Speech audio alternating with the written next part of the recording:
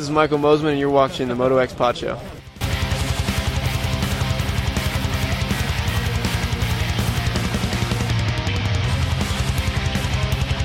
Hey guys, it's Ryder Francisco, and this is the Moto X Pod Show.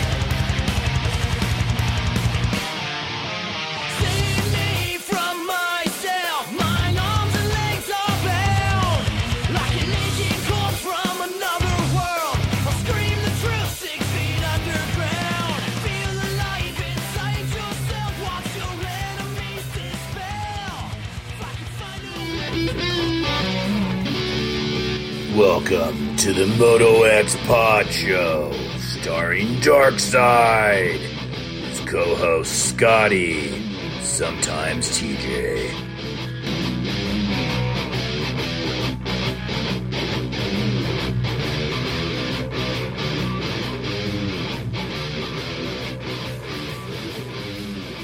All right, we are back again, back home from Minneapolis. This week it's episode 224. Brought to you by our title sponsor, Cherubies USA, which has for decades been the leader in moto plastic and accessories. Products that fit perfect, look great, and last. Cherubies has what you need. Whether it's full plastic kits, individual pieces, hand guards, chain guides, and sliders, or anything else they offer, visit CherubysUSA.com and support our title sponsor and follow them on Instagram. And, of course, guys, let them know that you're listening. Also on board, Race Tech Suspension. Man, that new YZ250 is going to get some Race Tech soon. Hung out with Checkers a bit this weekend. Racetech is the world's largest aftermarket suspension modification company. All Racetech products include award-winning gold valves, and settings are 100% guaranteed and made in the USA. Racetech also offers state-of-the-art precision engine services and parts to all engine builders. Visit racetech.com for more info and use the promo code MOTOXPOD to save. Fly Racing's on board. X-Brand Goggles, Works Connection, Torque One Racing, R Jerky, Berm Lords Graphics, and Jersey ID, Shock Socks, Williams Motorworks, Extreme Colors, Blood Lubricants, Power Band Racing, and True Fusion Sports. Multiple discount codes that I haven't read off just yet. But look, man, if you got questions about our sponsors, you want to contact anybody, just hit an email, motoxpodshow@gmail.com. I'll get back to you. Scotty is not in studio, but he is on the phone via FaceTime. What's the deal with Scotty? I mean, here we go. TJ never shows up. Now you're not showing up. I know. It's funny. I was looking back at my notes, and the last time I did one on FaceTime with because of the snowstorm, we did one with Jeremy Martin. So both my Jeremy Martin interviews have been from right here on FaceTime. Wow. But yeah, I know. I got a little bug, man. I don't know. I didn't even know if I was going to be able to talk today. I've just been sick of the dog, but luckily I don't have COVID, so it should be good for this weekend. So I just got to rest up. But yeah, I'm still here on the phone. Nice, man. I'm glad you're on. That's why for the people that usually watch on YouTube, that's why we didn't go YouTube live tonight or whatever, because it's just, I mean, it'd be a camera just on me, and nobody wants to see me. Nobody wants to see the new hair, Scotty, which we'll get into that in a minute. A couple shout outs real quick. First of all, our Patreon page. If you guys go to patreon.com, you can follow our page. You can support the show, $5 a month, $1 a month, whatever. Every bit helps. All that money goes to the travel and going to these races. So we appreciate our Patreon supporters. We try to do some extra content for those guys every once in a while, give them some stuff, do some giveaways special just for them. Also, our YouTube channel, Moto X Pod Show YouTube channel. If you aren't following it, you haven't subscribed, go, man. I put up some videos, some vlogs from this weekend with some interviews from Friday, some from Saturday. Go subscribe to that, share it. And, of course, we have a fantasy page on PulpMX Fantasy. It's Moto X Pod Show, something like Berm Lords. I can't even remember. But just, man, search Moto X Pod Show. It'll come up. Another shout-out real quick. I had a dad. His name is Matthew, reach out. And he reached out on my PulpMX email through the wrap-up show, but he said, man, Scotty, he said his kids are fans of me, which is super weird. He sent me a picture of them, and they're in Star Wars pajamas. So I want to say what up. I hope I get the names right. I want to say what's up to Lewis and Lakin, or it's Lakeland, all the way from Gympie, Australia. Probably said that wrong. It's probably Gympie or something. But what's up, mates? May the force be with you. Yeah, that's awesome.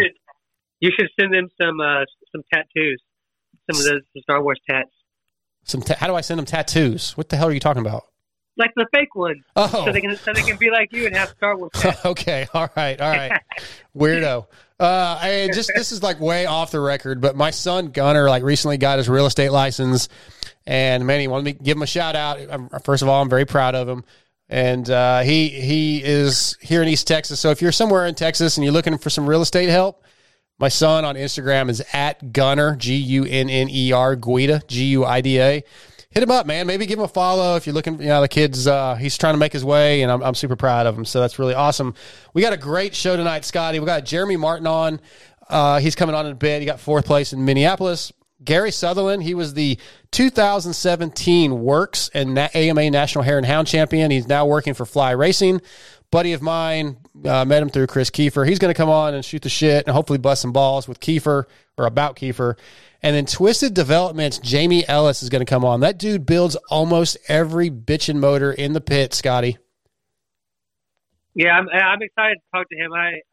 I've been hearing his name just more and more and more and more, so it'd be cool to hear from him. Absolutely. So we're going to talk to him. What do you want to get into, man? You want to get into some race stuff? What do you want to talk about before we get Jeremy Martin on in about 10 to 12 minutes? Well, I guess one thing I'll say real quick is obviously Anderson and Tomac had a bad weekend. Anderson is the points gap closed, so that's the battle. But the real question is now that we're East Coast, Cooper seemed to lose the pace a little bit, but then like he always does, stayed strong at the end. He was right there behind Anderson when he finished. He's one race back. He's been that far back in this point in the series before. Do you push the panic button back into the drawer? Is he back? I literally was texting Jason Thomas in about the first 5 laps of that race. It's time to put the panic button away. And then I didn't send it because he started dropping back a little bit. I'm not pushing a panic button on my boy Webb yet. I do think it's going to get better and better. He looked a lot better. Still had a few issues. Still not where he wants to be. But no panic button for me. Yeah, I agree. But Anderson, he said that he wasn't even having a good night, and he still ended up doing a win. And I feel bad for Chase. Chase has been on the show a couple times. I really like him, and he seems like he's moved past these rookie mistakes, but they just keep coming up and biting him, man. It's rough. Yeah, that one was gnarly. That warped wheel was crazy, man. It happened so fast. I was torn. Like, I like Chase. Chase was my all-star in fantasy, so I needed him to do well. But right before the race, up in the press box, it was me, Sean Brennan from Feld, Chris Kiefer, Steve Mathis, Jason Wygant, and Jim Hawley. We're all sitting right next to each other. And we're like, all right, who you got? Sean Brennan took, I don't even remember now, Mookie, I think. I think he took Mookie, and Mookie crashed. Yeah. I took Jason Anderson. Everybody else took Chase. So I was like, crap, man. Mookie was out. Sean's pick went out pretty quick. And I'm like, all right, with a lap to go, I said, I guess I concede. Chase is my all-star. I need him to do well, so that's cool. I'm going to lose here. And then he crashed, and I was like, oh, wow. At least I won this bet up here, because I said, don't you guys all look like idiots now? But I felt bad, man, because Chase was really upset, and he, that was his race. Yeah, There's no arguing that. Yeah, but Jason got him another one, and him and Eli right now are the guys to beat, I think.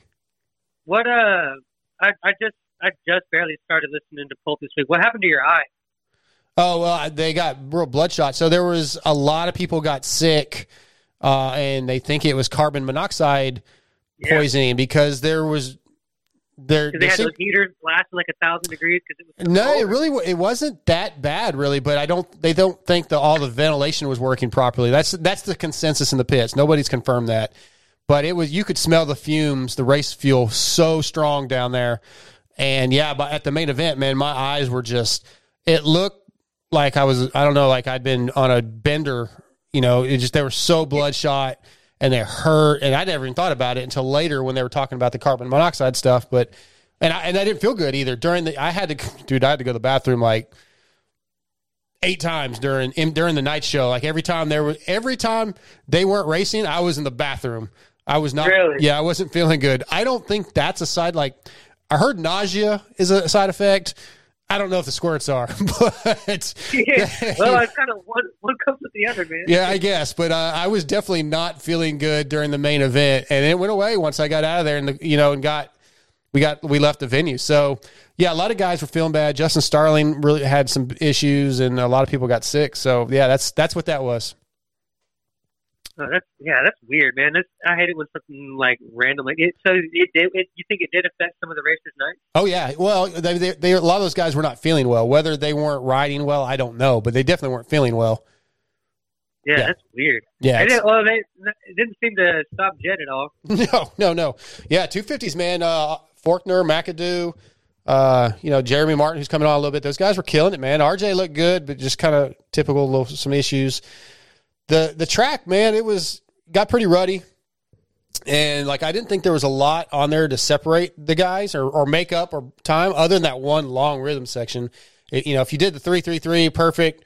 Yeah. That was the fast line. That was really the only thing. So the track, I don't know if the track showed me a whole lot. I loved the big tabletop before the finish line. That was so cool to me. Yeah, it was. I like it when they put something different, kind of like that old school vibe to it. But what threw me off, I don't know about what it. I mean, obviously you were there all day, so you saw it develop throughout the day. But on TV, it was weird because you saw the ruts, but it was also like blue grooves and hard pack at places too. How is that even possible? How is it ruddy and dry at the same time? Yeah, it definitely dried out at the end. How do you? I mean, you got to imagine that affected some guys' setups and I'm sure and stuff like that. I'm sure. Yeah, it was. I mean, yeah, we saw some of the guys crash, and have some issues. The whoops were really, really broken down. It was crazy. Yeah, we got a few minutes before Jeremy, but yeah, I don't know what we can take away from the 250s just yet, other than the 4 or 5 guys we thought were going to be fast were fast. Some guys got hurt. I just went back and rewatched it about an hour ago before we came back from the show because I was kind of in and out when I watched it the first time. But I was watching it, and for the first about 10 to 12 minutes of the race, the gap from Jet to Jeremy, and I guess RJ too, stayed at about 6 seconds for a long time. Obviously, that first 3 to 4 seconds happens at the beginning of the race. It goes into race form, and everybody kind of gets in that line. But once they got their pace going, that pace stayed there for a long time. So I'd kind of be interested to talk to Jeremy about this too. But I really think it's kind of going to be like how the 450 class is, where whoever gets the start, it's going to kind of dictate the pace of the race, and kind of just depends on who's up there. Yeah, that's a good possibility, man. We'll see what his thoughts are on that. Before we have more things to talk about the weekend, but we're not going to have time. I do want to mention I got my first article finally that's going to be in the physical magazine of Racer X. I wrote it in the airport Thursday night. Oh, we got to talk about that too. We got to talk about the travel issues. Oh yeah, I heard about that from the grapevine. Okay, yeah, we'll talk about that towards the end of the show. But Thursday while I was in the airport, I wrote my first article, sent it over. It's all they sent me a mock-up of it today. I'm pretty excited. So the May issue of Racer X will have my first written article, 10 minutes and it was with Kyle Moose from ETS Racing Fuels. So if you guys do not subscribe to Racer X, do me a favor, go subscribe. I think it's $10 a year, $12 a year. It's nothing. And if there's any option whatsoever to put in the notes, let them know you're buying it, you're subscribing because of me and the Moto X Pod show, man. I think Mathis has a code, and I'm pretty sure Weege has a code for subscribing. But dude, go in there and light this show up for us. Help us out, and that helps me out because I need to start making some more money, Scott, at this. I just told you off air that I'm about to probably buy a new truck after I totaled mine. I just got approved literally about 10, 15 minutes ago. So I'm probably going to put myself, Scotty, in a bit of a financial tight area. Pull the truck payment out of the Patreon, huh? Yeah, no, I got to start making some money off Racer X or more money off Steve or something in the industry doing this stuff. I got to start getting paid a little bit more. So hopefully we can make It's so funny because I tell people people that don't really know anything about the sport or outside of it, or people that even do know about the sport but don't know the inside the media, how we are and stuff.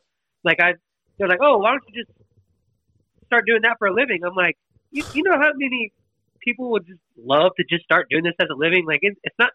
People are very naive to think about how much money in the sport. There's not that much. No, and the podcast, I mean, only a couple people are making a living off podcasts. Really, maybe only one. I don't think. Yeah, I don't think that's what I tell him. Yeah. So, and Steve doesn't make all his money from the podcast. He does a lot of other stuff too. So, all right, let's take a commercial break, and we'll be right back with Jeremy Martin. What's up, guys? This is the 7 Juice Trade out of Intertown. I'm here to tell you about Acerbis USA. For decades, Acerbis has been the leader in motorcycle plastic and accessories like full plastic kits, frame guards, chain sliders, hand guards. In 2020, they are the proud sponsors of Red Bull, Factory KTM, Factory Kawasaki, TLD KTM, and Rocky Mountain KTM, as well as many top privateers such as myself.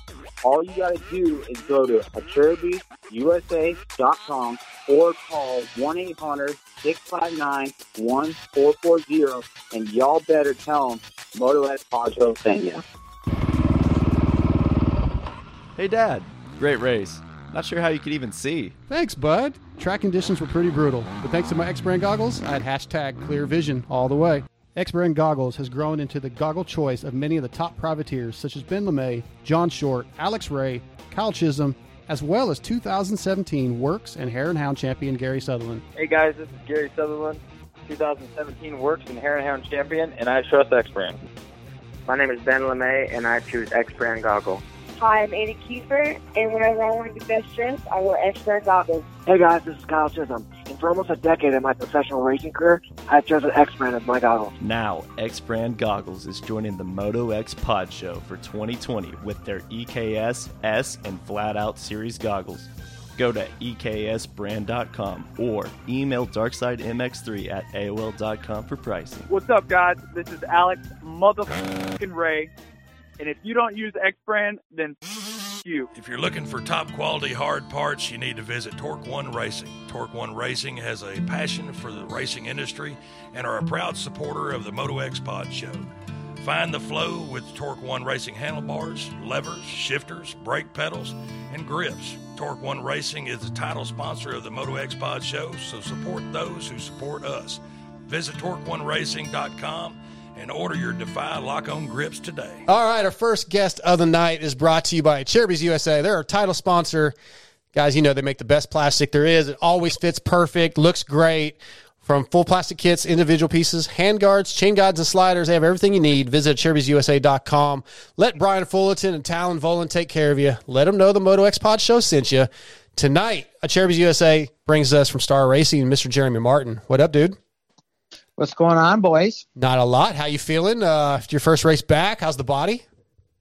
I'm not gonna lie, man. It was nice to get the first one under the books, but I was pretty dang tired after I didn't sleep the best on Friday night, and then it was obviously a day race, but I was pretty cranked up, so I didn't sleep very well, and I had the first flight out of Minneapolis in the morning. Oh wow, yeah, that's always fun. Do you feel like the carbon monoxide quote unquote issue caused some of that, or because a lot of guys were having issues with being tired and feeling bad? I thought I was fine. Like, the good news is that we pitted like in our semi truck out on the street, basically. Yeah. Right? A lot of guys, like even my brother, was pitting on the stadium floor, like in the deal down there, and he's jacked up. Yeah, it was rough, dude. I was just telling Scotty, I was up in the press box right before the night show. I was like, God, why are my eyes burning so bad? I went into the bathroom and I was feeling sick to my stomach, and my eyes looked like I'd been drinking for like a week. And I just never even thought about it until I heard Mathis and Kiefer talk about it later, that a lot of guys were suffering from it. So yeah, and I think a lot of guys got way worse than I did. Because I wasn't down there all day. Yeah, it was pretty bad. Yeah, definitely a lot of people that were calling me the next day and asking, hey, like, did you get this or whatever? And I was like, no, I think I'm all right. I mean, I think more so I'm just tired from racing, and then the travel and the mental stress of having to be on every time you're out there, Yeah, but I bet it's good to be back, right? I mean, you've been waiting a long time to get back on a race format.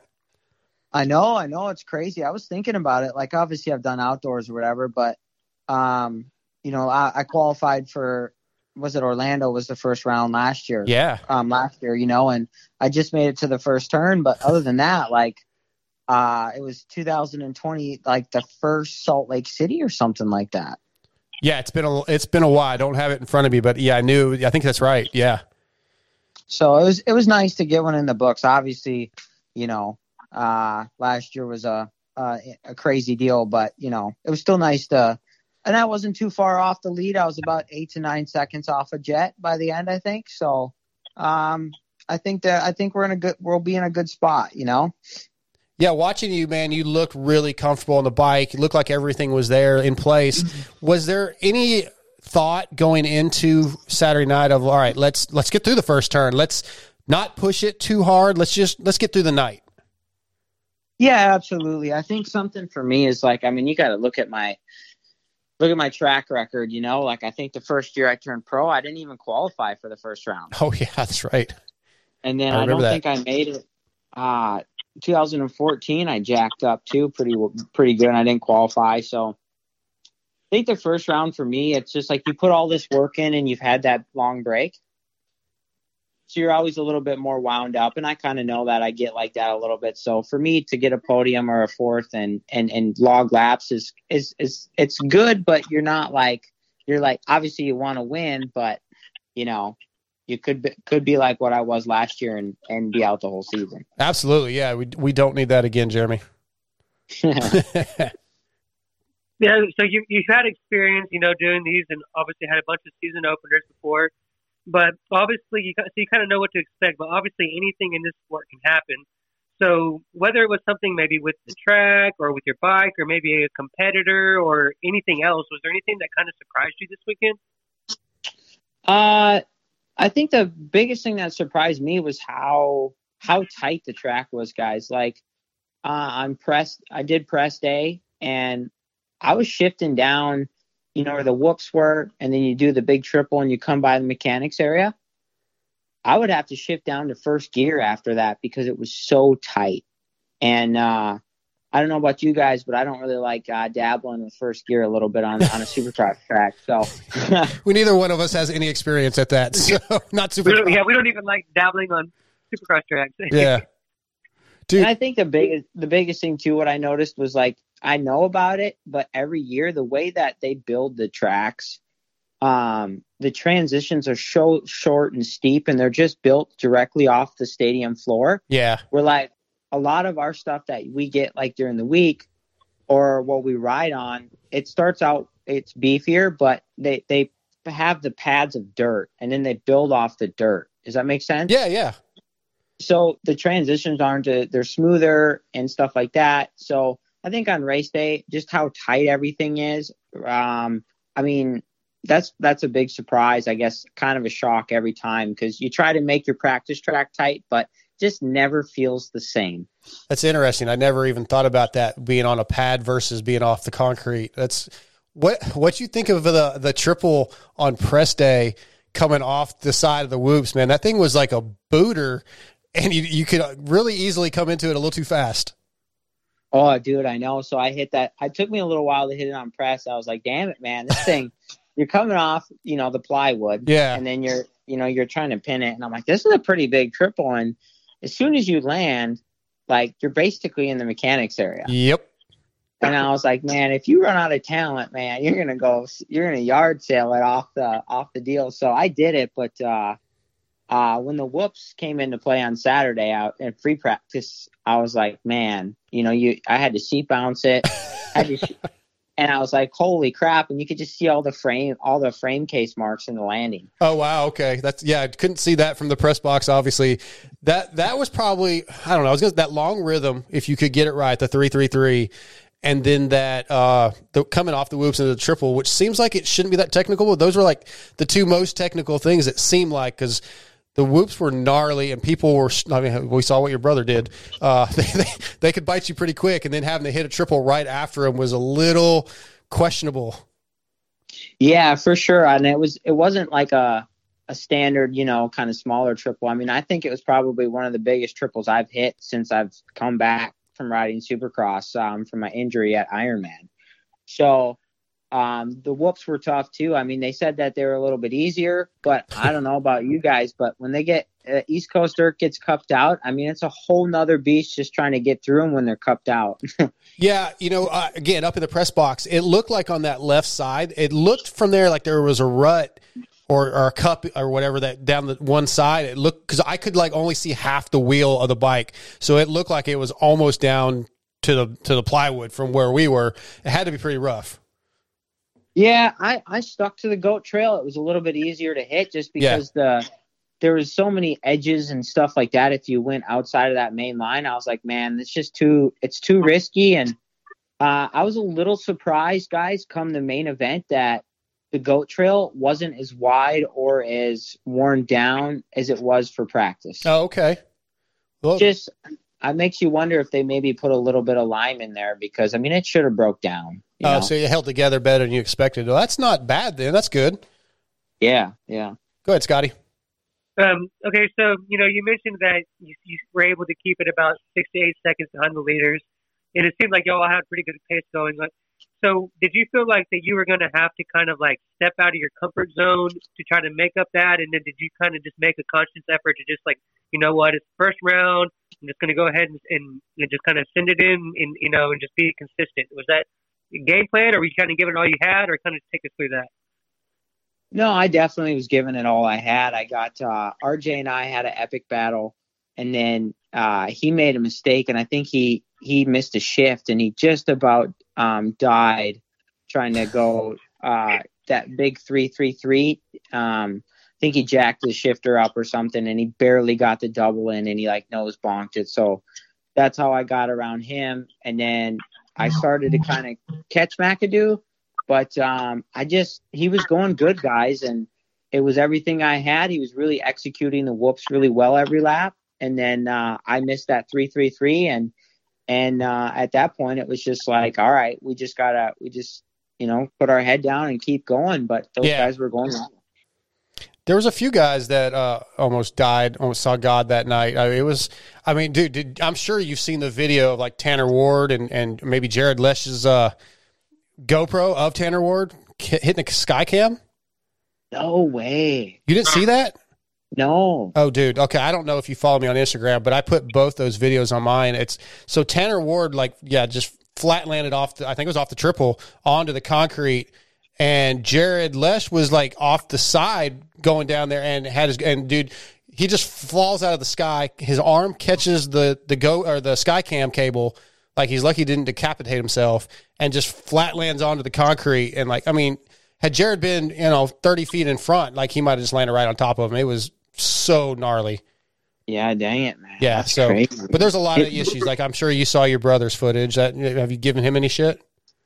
Yeah, I saw Big Al's deal. I was like, someone talked about it, and then I hit up our buddy Breyer that like films the troll training stuff, and then he kind of helped me with my first two vlogs I did, and he sent me the video, and I texted him like, holy shit, man. I mean, talk about lucky. Yeah. Yes. A lot of that Saturday. Honestly, are you and Phil good or no? Yeah, I mean, Phil's grumpy or whatever, and we're fine, but he'll always have a little dig at me, Sure, but I was going to ask, because he had 3 close calls. Did you see any of those? No, I didn't. Yeah, so during the race, or I think during the heat race, Phil legitimately passed Austin in that long rhythm, and then the last triple Austin did on the inside, and Phil doubled, and he went inside, but he was in front of Austin, and Austin basically just jumped into him. And of course, we're up in the press box going, oh, here we go. And sure enough, Phil tracked him down after the race and had some words. And yeah, and then in qualifying, Cody Carson got in his way, and he threw the arm up. It wasn't a throat slit, but he threw the arm up.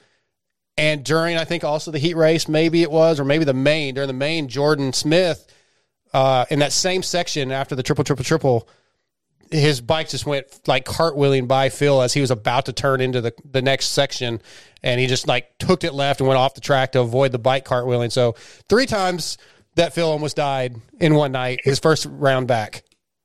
Yeah, dang it, man. I tell you what, he's a solid guy, and he actually looked quite a bit better than I was anticipating. Yeah. I'm not going to lie, because it's been a while since he's rode Supercross. Yep. Yeah, he's talked about that. Yeah. So I should I was say happy. race. Yeah, for sure. I should say race. But, yeah, I thought he looked pretty good and just minding his own business out there, you know. And yeah. the kids, man. The mayhem always comes to him. Yeah. But, hey, back to you, man. So I think it was Steve that was talking about this in the race review show, but that he had talked to you. And, you know, there's always that aura or that us chitter-chattering in the media that, man, it's a make-or-break time for Amart. He's got to get something done. The 450 deal's, you know, eventually got to happen. He kind of said that, you know, like, hey, I need to do this year. Like, and I'm ready to move up. Like, is that something that you feel like I got to get it done, and whether I do or not, it's time to go 450s, or where are you at? Yeah, absolutely. I mean, I've been kind of looking at it. I've been in the 250 class for a long time now. I mean, since 2013, you know, and I've won championships in the outdoors. I've won races in Supercross. Obviously, people really want to see me be successful in Supercross and win a championship. And by all means, I'm definitely trying. But the sport's not easy. You have to have definitely some luck on your side. You got to be a well-rounded rider and stuff. So for me, with me being 28 now, I'm basically I either point out this year or I have to, you know, drop out. Yeah. Right. Yeah. And I've done that before. You know, and obviously I had to do it to get a ride, you know, to get a ride and, you know, from a financial standpoint too. Right. You know, Yeah. like I have bills and stuff like that too. And, you know, I want to retire one day. And, but yeah, now I think it's time to go now. And, you never know. I mean, it's really tough to get a 450 ride. I've been, you know, people are kind of moving around and this and that and whatnot. So I'll probably start doing some talking here in the next, you know, after 4 or 5 rounds into this East Coast deal and start kind of putting out feelers and seeing what's going on. But, it's going to be tough, man. It's going to be tough. Yeah. I wonder with that team, I mean, they already have like 250 riders lined up. Why not just transfer that and go, okay, we're going to have a few less 250 riders and keep you. And who else is moving? Because I feel like 3 of you got, oh yeah, Christian's supposed to move up. He's on your team. And then I think Colt was going to move up too. So like, hell, just have 8 450 riders. Why not? Stay on Star. Yeah, man. I mean, that'd be crazy. But I mean, that's the thing about the 450 deal is it's the lights guys. You got 4 guys, or if you're at Star, I mean, dude, it's going to be a big roster this outdoor season. Yeah, I like it. I mean, hopefully they come up with something for you, man, because I'd love to see you stay.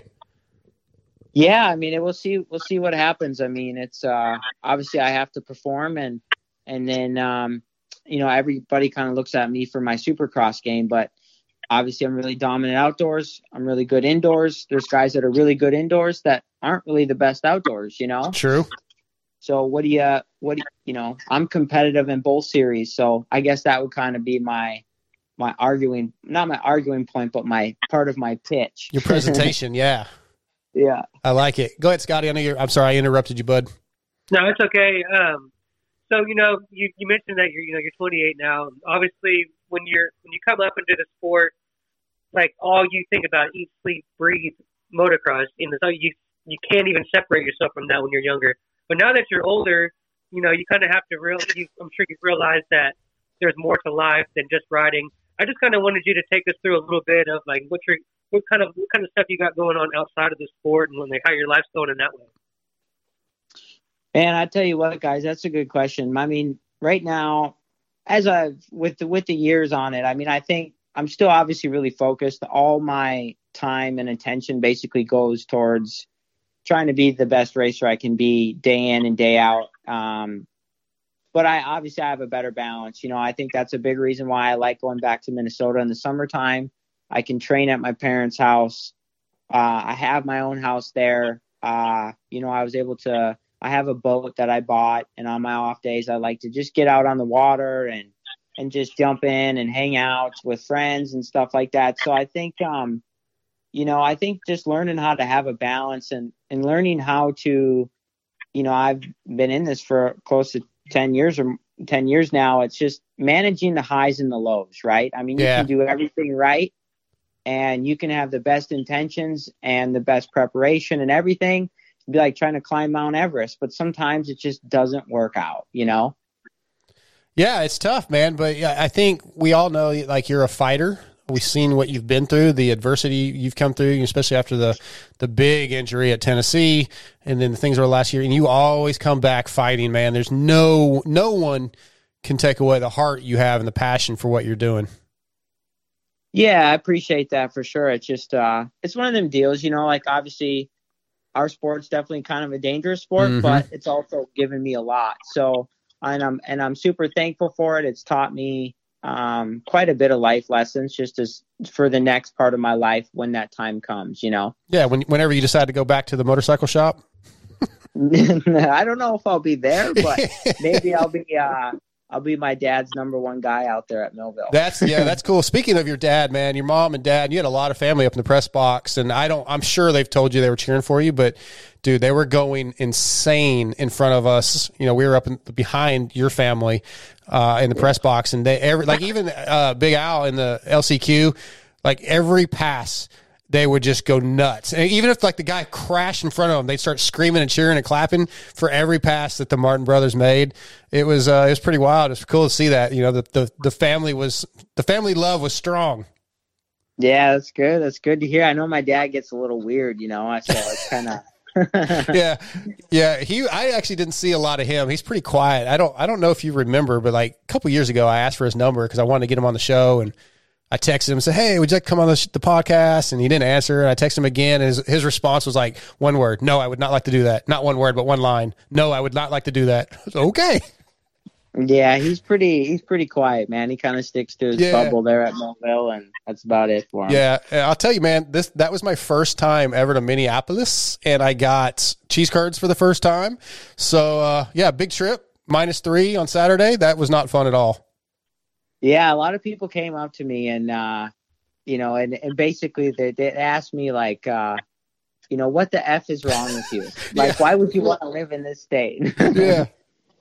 And I kind of told them, I'm like, well, guys, I don't really live here. Right. Like, I'm only here when it's good. The weather's awesome. Yeah, it was interesting. It was like I said, it was my first trip up there. So, I mean, I got it on one of the worst, probably not the worst, but a very cold day. It wasn't the most fun, but it was still cool. It's a pretty cool city, it seems like.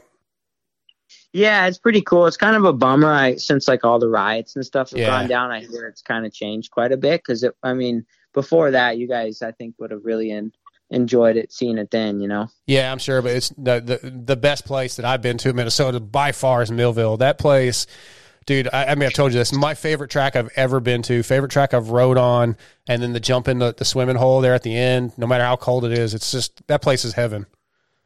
Yeah, it's a good place to grow up, that's for sure. I bet. Scotty's got one more for you, we'll let you go. Yeah, this is kind of super random. I literally just thought of this. So, we're mentioning the super cold temperatures and stuff. So, obviously, on Minnesota, I'm sure y'all have snowmobiles and stuff. Did y'all ever, go ride on that track on snowmobiles when it, snowed over and anything like that? Yeah, absolutely. So, when we were really young, my dad had a couple snowmobiles and stuff. And, we tried to go out there or whatever. But, my dad never really liked it too much because the snow would pack down. Oh. And then it would be harder, like in the springtime, it would take longer for it to thaw out. See, something I wouldn't have thought of, Scotty. Yeah, but we would go by. I just literally had the picture I would love to go on that type of be sick on a snowmobile when it snows. Yeah.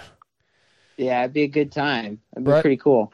Well, Jeremy, man, going into, I guess we'll see you this weekend because Dallas is our home track, so we'll be there. Scotty's coming. This will be Scotty's second race as media. So looking forward to seeing you. And I didn't even get to come over to the truck because there wasn't a chance in hell I was coming out in the parking lot this weekend. So this weekend, I'll definitely come by and say hi, man, and maybe get an interview with you. I don't know if you're doing press this week or not, but I'll definitely come by the truck and say hi. Yeah, right on, man. Well, hopefully it'll be a little bit warmer there. They were, weren't they talking snow? Yeah, I think sleet. Yeah, I heard sleet. And it definitely, temperature dropped around noon today here. It's like 48 right now, though. It's not going to be anything like up there. Saturday, a low of 36, high of 47. Yeah. Okay. Still, chilly for here, but not too bad. Yeah, it'll be all right. Yeah, 50% chance of rain Saturday, but yeah, still shouldn't. Hell, we'll be in the stadium. Well, no, we'll be out. That's an open pit, so it might be a little bit wet and chilly. Oh yeah, bring your jacket, man. Steve will be out there in his cargos, but it's going to be a good time, man. Look forward to seeing you. Yeah, well, thanks for having me on, guys. Anytime, Jeremy. Take care, buddy. We'll see you this weekend. Thanks, man. All right. Yeah. See ya. All right, we appreciate Jeremy Martin coming on. Good times, and really great, Scotty. He really had a good ride. Like, he looked super fast, looked really comfortable. Like, he's going to get some podiums. He's going to get some wins, no doubt, this year. And as long as he stays healthy, he's going to be a threat. Yeah, I think so too. I think consistency is going to be the key for these guys. I think, it definitely showed who the guys are going to be. Yeah. Jet, Fortner, McAdoo, Hampshire, and him. So I think those guys I think that top five can switch up any different way, any different weekend. So who's going to be the most consistent and who doesn't go down is going to be the champion. And I think if you're talking that way, he's one of my guys. I've always, you have guys that you like and you have guys that that you follow. And there's nobody in the sport that I really just don't like. Yeah. But there's certain guys that when you're watching them, man, you catch them. You're like, I want that guy. And Jeremy's always kind of been one of those guys for me that he always catches my eye, and I always want to see. I'm always watching what he's doing. So I think that he can do it, and it'll be cool to see. Absolutely. Hey, I want to do a giveaway, Scotty. I've got some Race Tech T-shirts. Let's do something. I want to do an email contest, and I'd like it to be from somebody that doesn't generally message us, email us. So if you're listening and you're like, I usually just don't put in for the contests, like Garrett Rockley, I'm sorry, man, you're one of our boys. Jay Curry, you're one of our boys. But I want somebody that's a listener that really has never reached out to us to send us an email, motoxpodshow@gmail.com, and just, hey, man, I'm listening. And I'll pick a random winner before next week, and we'll give a Race Tech shirt, courtesy, obviously, of Race Tech and Checkers. Those guys mean a lot to us. Race Tech, which Race Tech is the world's largest aftermarket suspension modification company. All Race Tech products, including award-winning gold valves and settings, are 100% guaranteed and made in the USA. The staff has over 65 years of championship winning experience. Race Tech continues to be privateer proven by supporting SGB Honda, AJE, Gas, Team Solitaire, and vets like Michael Lessie, Ben LeMay, and off-road master Cody Webb. So visit racetech.com for more info and use promo code MotoXPod to save. Send us an email, motoxpodshow@gmail.com, and we'll get somebody a T-shirt out, man. You got one of those Race Tech shirts there, Scotty. Yeah, that's like the only thing that I have that says that I have anything to do with this. Well, maybe we can fix some of that. We'll get you some more swag, some more merch coming up soon. Checkers, speaking of Race Tech, Checkers was at Minneapolis. He was wrenching and spent some time with him, and him and his chick came out to the Friday night show, Jenny. They came out Friday night and hung out for a while. That was a lot of fun. We need to talk a little bit about that, but we've got. Yeah, I was about to say we haven't talked about the clippy yet. Yeah, I don't want to. I won't talk about it. No, we'll talk about it. We'll get to that towards the end of the show. We've got Gary Sutherland coming up next. Again, guys, don't forget Patreon. Support us if you can. YouTube channel. Subscribe. Join our fantasy league if you want. I'm getting my butt handed to me, so it doesn't even matter anymore. I was doing good, man. I had a good week, but then Chase cost me like 15 points, I think, with his crash, and I didn't get any of the first to finish line, so I just suck, Scotty. I know you don't really play, but did you pick a team? I did it that weekend that I was there. It's funny to me how sucked into it you guys are. Y'all are. It's so fun. I mean, yeah, I get it that that's fun, but like y'all are like you'll be like, okay, you're there covering the sport that you love and doing all this stuff. Yep. And you're getting to see all these people, but you're in a bad mood because your fantasy didn't do well. I'm not in a bad mood.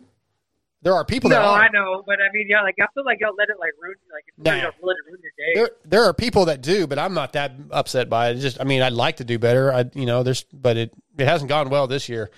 That's for damn sure. What we got? Yeah, we don't have enough time to get into any stories. So let's take another commercial break. We'll be back with Gary Sutherland. We all know engine oil is the lifeblood of our machines. That's why you need Blood lubricants for the highest level of performance and protection. Manufactured here in the USA and designed to handle the heat and humidity.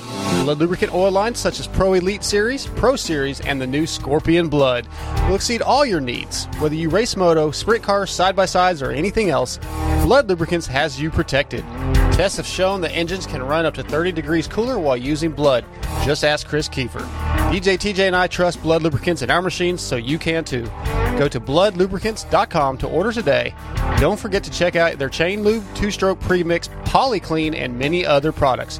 Use promo code MotoX to support the Moto X Pod Show. Scotty T here from the Moto X Pod Show with another fantastic product from Burr Motorsports. It's Shock Socks, the #1 10-second removable fork seal protector. No one likes having leaky fork seals. With Shock Socks, you can protect your fork seals from the crap at the track in a matter of 10 seconds. Fork seals can be expensive and take away from your ride time, so fight the crime of grit and grime with Shock Socks.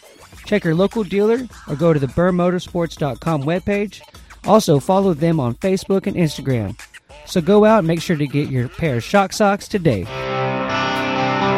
If you're anything like me, you remember in the late 80s and the 90s, all the cool custom-painted helmets. Jeremy McGrath, Damon Bradshaw, Jeff Emig, all the top riders showed their style and personality with a custom-painted helmet. I was always envious. I mean, I knew I'd at least look faster with a custom lid. Now you, too, can be like your favorite riders. Be one of the cool kids. Kirk Hunter from Extreme Colors has been painting helmets since 1998 and has you covered. For only $395, you can have a one-of-a-kind professional paint job on your lid. Contact Kirk Hunter at xkhelmetpainting@gmail.com and follow them on Instagram at Extreme Colors. That's XTREMEKOLORS. Extreme Colors. Be the envy of all your friends and contact Extreme Colors today. Let them know that the Moto X Pod Show sent you, as always. Next up, our next guest, he's brought to you. He's brought to you by Fly Racing. Fly Racing has been developing and innovating its gear line since 1998. You can't deny their pursuit of excellence when you look at the current 2022 line of Evo, Kinetic, and Light, which is the lightest pant on the market, and many other gear lines they offer. In 2020, they released the revolutionary Formula helmet and set a new standard in safety. Fly Racing is the only choice if you want the best. Just ask current riders. We're going to count Zacho still. RJ Hampshire, the Beast from the East, Damon Bradshaw, Justin Brayton, Carson Mumford, and even the guy that's on the phone with us right now. He recently switched to Fly Racing and even works for freaking Fly Racing. Our boy, 2017 Works and the AMA Hare and Hound champion, Gary Sutherland. What up, dude? What's up, man? Dude, that's quite the Fly advertisement intro, man. I like it. It's not bad, that's man. where it's at. I came up with a lot of that myself. I like it. I do need to update our actual commercial because they're all from last year and not quite accurate anymore. But one of these days I'll get to it, Gary. Man, dude, good to talk to you, man. I always love seeing you. I've got to see you a number of times so far this year because you've been at a lot of the West Coast races.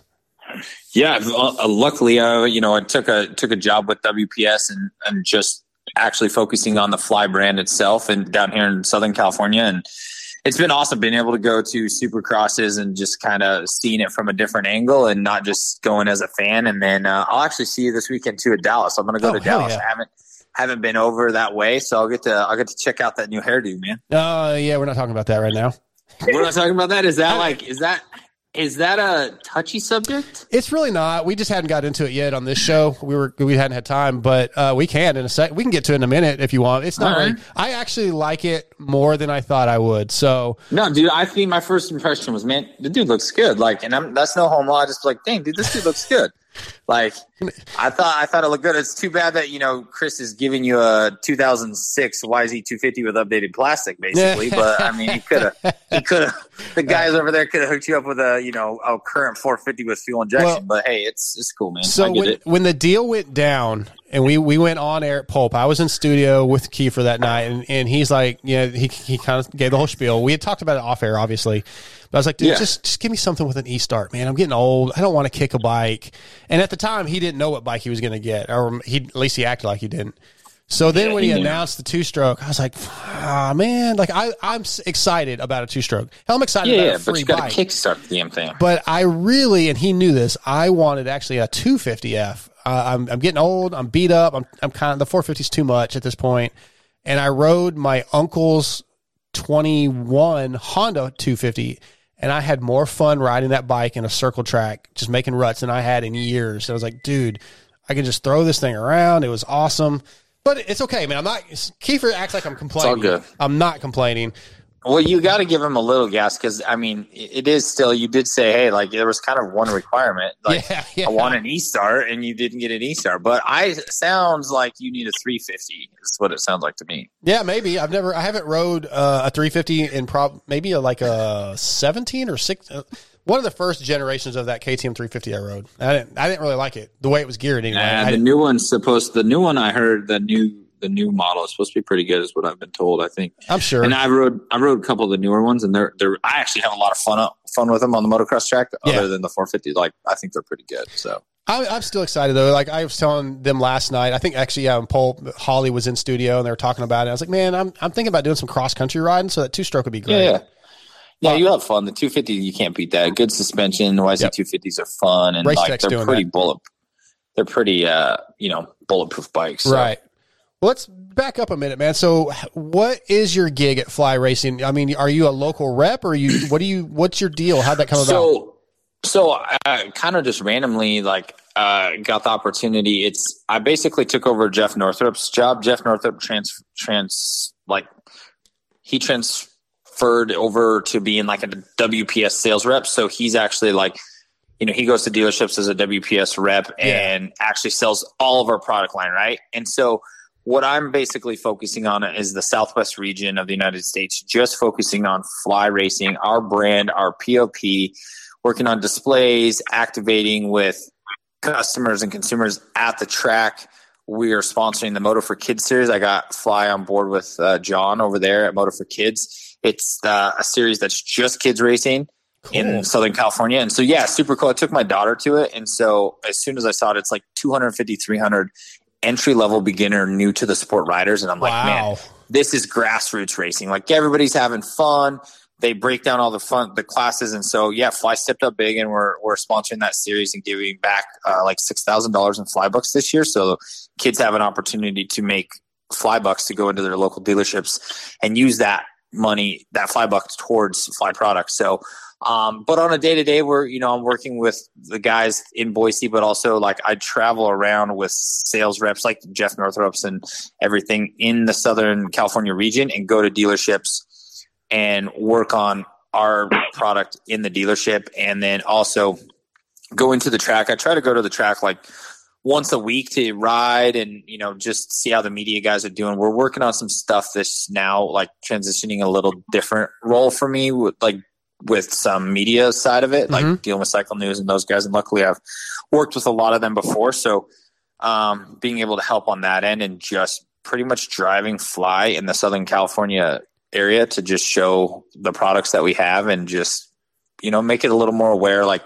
We always kind of get the bad rap of being an entry level gear company. But if you look at our Formula Helmet Evo gear, I know I'm a little biased right now, but I started wearing the Fly helmet before I took the job at Fly, and I was blown away at how light and how comfortable, and the ventilation and all the things. And then once I, started working for them and learning about all the technology with Rheon and EPS and Conehead and all this stuff, I was like, wow, the helmet is above, it's above and beyond. I'm very, very impressed with it, and everybody that I get to try it on and wear it, and they love it. So it's been fun, man. It's been kind of a fun transition. I did some construction stuff after racing, and I kind of just realized real quick, man, you're struggling. I don't know, it's just it's hard. You're in a sport for so long, right? You're in a position, I grew up it was a lifestyle for me, man. I love racing, and I love dirt bikes. And then to kind of walk away from it, it's and start over from scratch. I wasn't really a happy person when I was doing construction and stuff. I enjoy that stuff, and I still would like to do some here and there, but it's not it's just, you can't explain it, man. Our sport's like a drug. It's built and run off people that are enthusiastic about it. And it's fun to be around people that have the same goal in mind. So, the opportunity came up, and it was kind of a no brainer for me, and having another kid on the way, and so it's been it's been a fun little and learning for me, learning to work in a corporation environment and stuff has been kind of cool, and just learning, different ways to do things and how everything's ran, and then dealing with all the enthusiasts, and then going to Supercross and seeing all the fans and seeing it from the back end's been pretty cool. Yeah, I had a question for you, but something you just said stood out. Like, if I was of the people I know, and I don't know you super well, but I've hung out with you a few times, like the people that would be working for a corporation, you might have been one of the last ones I would have picked. Yeah, no, and it's funny because I get that from Kiefer a lot, and even you said it too. Steve Mathis always kind of busts me up. He's like, "Oh man, Kiefer's like scary," yelled at him, but it's like, guys, yeah, he's a gorilla. Like, there's a difference. Well, but it's like there's a difference between us buddies hanging out, shooting the crap and just being buddies and gassing each other and being crude towards each other. I mean, that's a different setting than being at work, right? Sure, like you're not gonna act that way at work. So I think it's been a kind of a learning curve for them, for them to see me in an environment where I'm not being brash or being who they think. It's like, yeah, Chris, like with Chris, it's like I always you have to raise to Chris's level. Chris is always he's above that line all the time with whatever it is. So right. You got to kind of just run with it and jazz with him a little. And so he always knows the rough side of me a little bit and not the business side. And hey, that's part of life. Like of course you have to be a chameleon and know where you're at and know your surroundings. 100%, man. That's funny. Go ahead, Scotty. Yeah, one of my questions I had written down was going off of what you were just talking about. So now that you're working at Fly, what's something you've learned or experienced that you never had to deal with as a racer? I would say the biggest thing, and it's funny, is I really, as a racer and as anybody anybody that, most people that tune into your show and as racers and stuff, we all think of we all think of Formula helmet, Evo pant, right? Like we think of high end stuff, but then I go into these dealerships and I go into these core customers and I'm learning what is really driving sales throughout companies, whether it's Fox, cause I watch all the other brands, like what's selling, what's not selling. Right. And your entry level pants and helmets and stuff, it is insane the amount of money that is made in our sport on entry level stuff. Yeah. Right. And that was the biggest eye opener to me is man, we got to go in and sell. And you're like, well, wait, hold on. People want $129 helmets all day long. You're like, wait a minute. And so what's funny to me and what I've learned is, and it's funny about our sport is perfect example. Who's on fire right now? Jet Lawrence, dude. That dude, he could sell sand at the beach right now. He puts his $400 donut OGO bag in a dealership. And guess what? That mom and dad's going to buy their kid that $400 bag and then throw a $120 helmet in it and not think about, instead of spending $400 or $500 on a quality helmet and putting in a $100 gear bag. Right. So that's just the funny side of our sport that I've learned and watched. And how do you drive that customer to a higher end quality helmet? But also a lot of those people are riding side by sides and stuff like that. And they don't necessarily want or need that high end helmet. But even on a motocross side of it, I think that's the biggest thing I've learned on the flip side is just watching what's really fueling and paying for our sport to be alive. Right. So that's been kind of an eye opener. Yeah. You talked about that. And they do, you guys have an entry level, I think it's the Patrol. Is that the entry level gear line or the F-16? Yeah. The F-16. Yep. And that's great for a lot of people that are just weekend warriors and their kids are trail riding or whatever. They have a lot of that stuff. And it sells really well. I've heard, because most of us, look, Gary, before I got into the industry, quote unquote, and I got a deal with Fly and had all this help, I bought whatever was on clearance at motorsport.com or whatever. Yep. And I still do. Yeah, Scotty still does because he doesn't have a deal with you guys yet. We haven't. Oh, we got to get Scotty hooked up with some Fly gear, man. We can't have him over here not repping. Yeah, I gotta. I wear Fly. I just pay for it. or he wears Fly with Fox and it's all mixed match, and I don't like it. It's not so you're cool. saying he's like Kiefer's Soul Rider? Yes. If we're gonna that's okay. Yeah, we've definitely had some fun making fun of him, but the stuff is really good that Fly makes at that level. But then, they brought out the $700, almost $700 carbon formula helmet a couple years ago, and people are like, I can't spend $700, which I get that. Neither could I. But then last year they came out with the CC at like $450 and the CP this year $250 retail, I think. I mean, and the only difference really, which I don't know if people understand, because you look at that price difference and people are like, oh, I can't be as good. But it's like a couple tenths of a pound or a couple tenths of an ounce. It's literally 100. And so our carbon helmets, 12K carbon, it is 60 grams lighter than our CC, which is carbon and Kevlar. Right. So test basically the same. And that's a 689 to 489. And then our 249 helmet, the only difference between that and our CC and our carbon is it's a poly shell. Yep. So it's just the shell that's changed. They all have Rheon technology.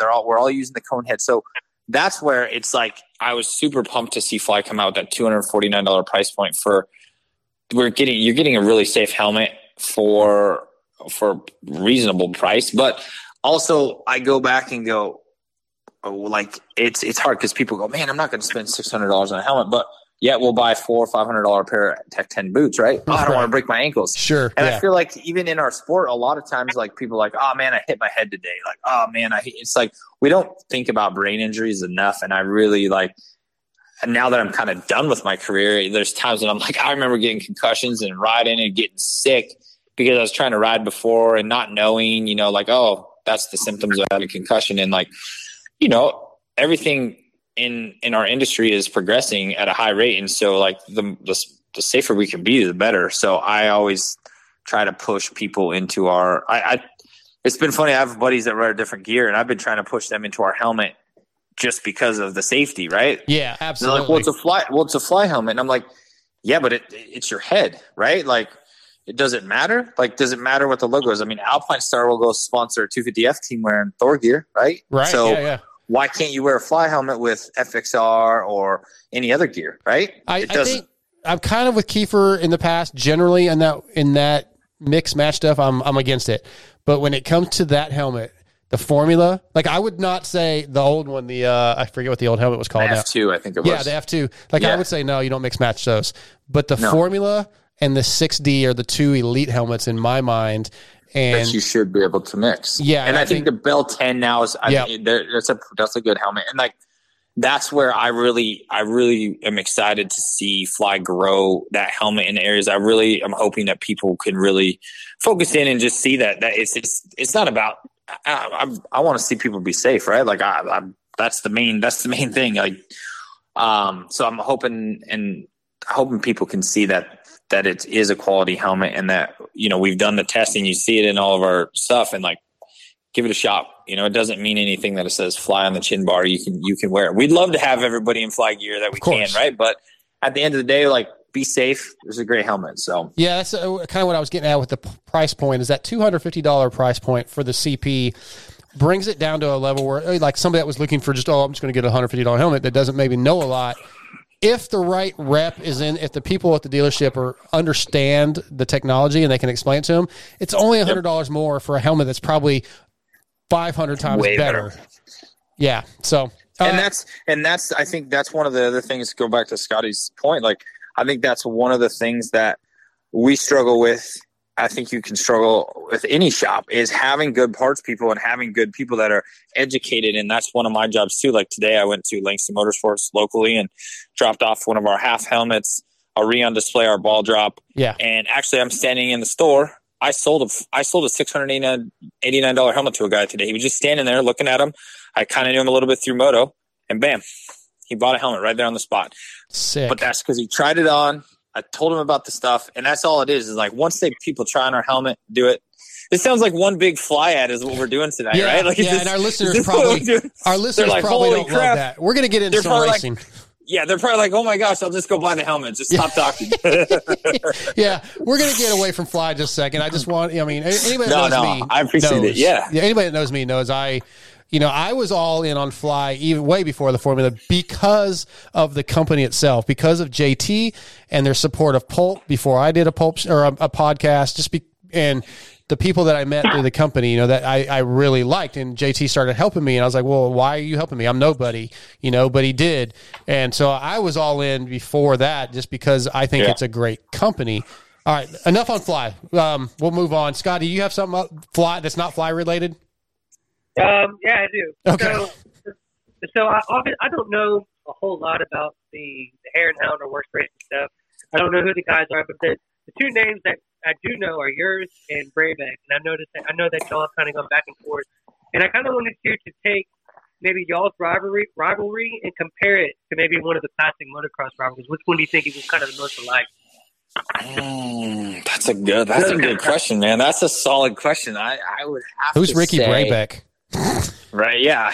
Hold on. Did I race against that guy? Never heard of him. It's funny because I've had a bunch of memories coming up. Ricky would like this if he's ever listens. I had a lot of memories come up lately, and he posted one, and they were all me holding number 1 and him holding number 2. So I just commented, I'm like, hey, man, well, why are you holding up that number 2? So we go back and forth. I think it's hard because we never were really like – there's only one race I was super pissed off at him and really wanted to, I was livid with him. But other than that, we always had good racing. We trained together a lot, honestly. And I was trying to think who it would be that was that we were good friends off the track, Yeah, I'd have to say right now, it'd probably a Ken Roxon and Adam Cincerello, where they're buddies, you know what I mean? They're still because we were good friends. We pedaled together, grew up together. And, we were high des together, right?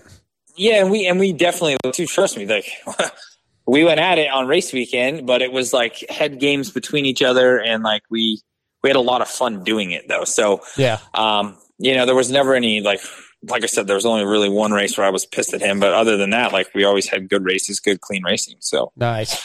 I'm looking at the clock right now. I'm like, I should have scheduled more time with you, or not talked about fly racing so much. But I want to ask you some racing stuff before we have to let you go. Yeah, of course. And, let's get some racing. As my buddy, I want to know how difficult has it been? Those championships came in 2017. Then you had some injuries and some bike issues, and now you're not racing.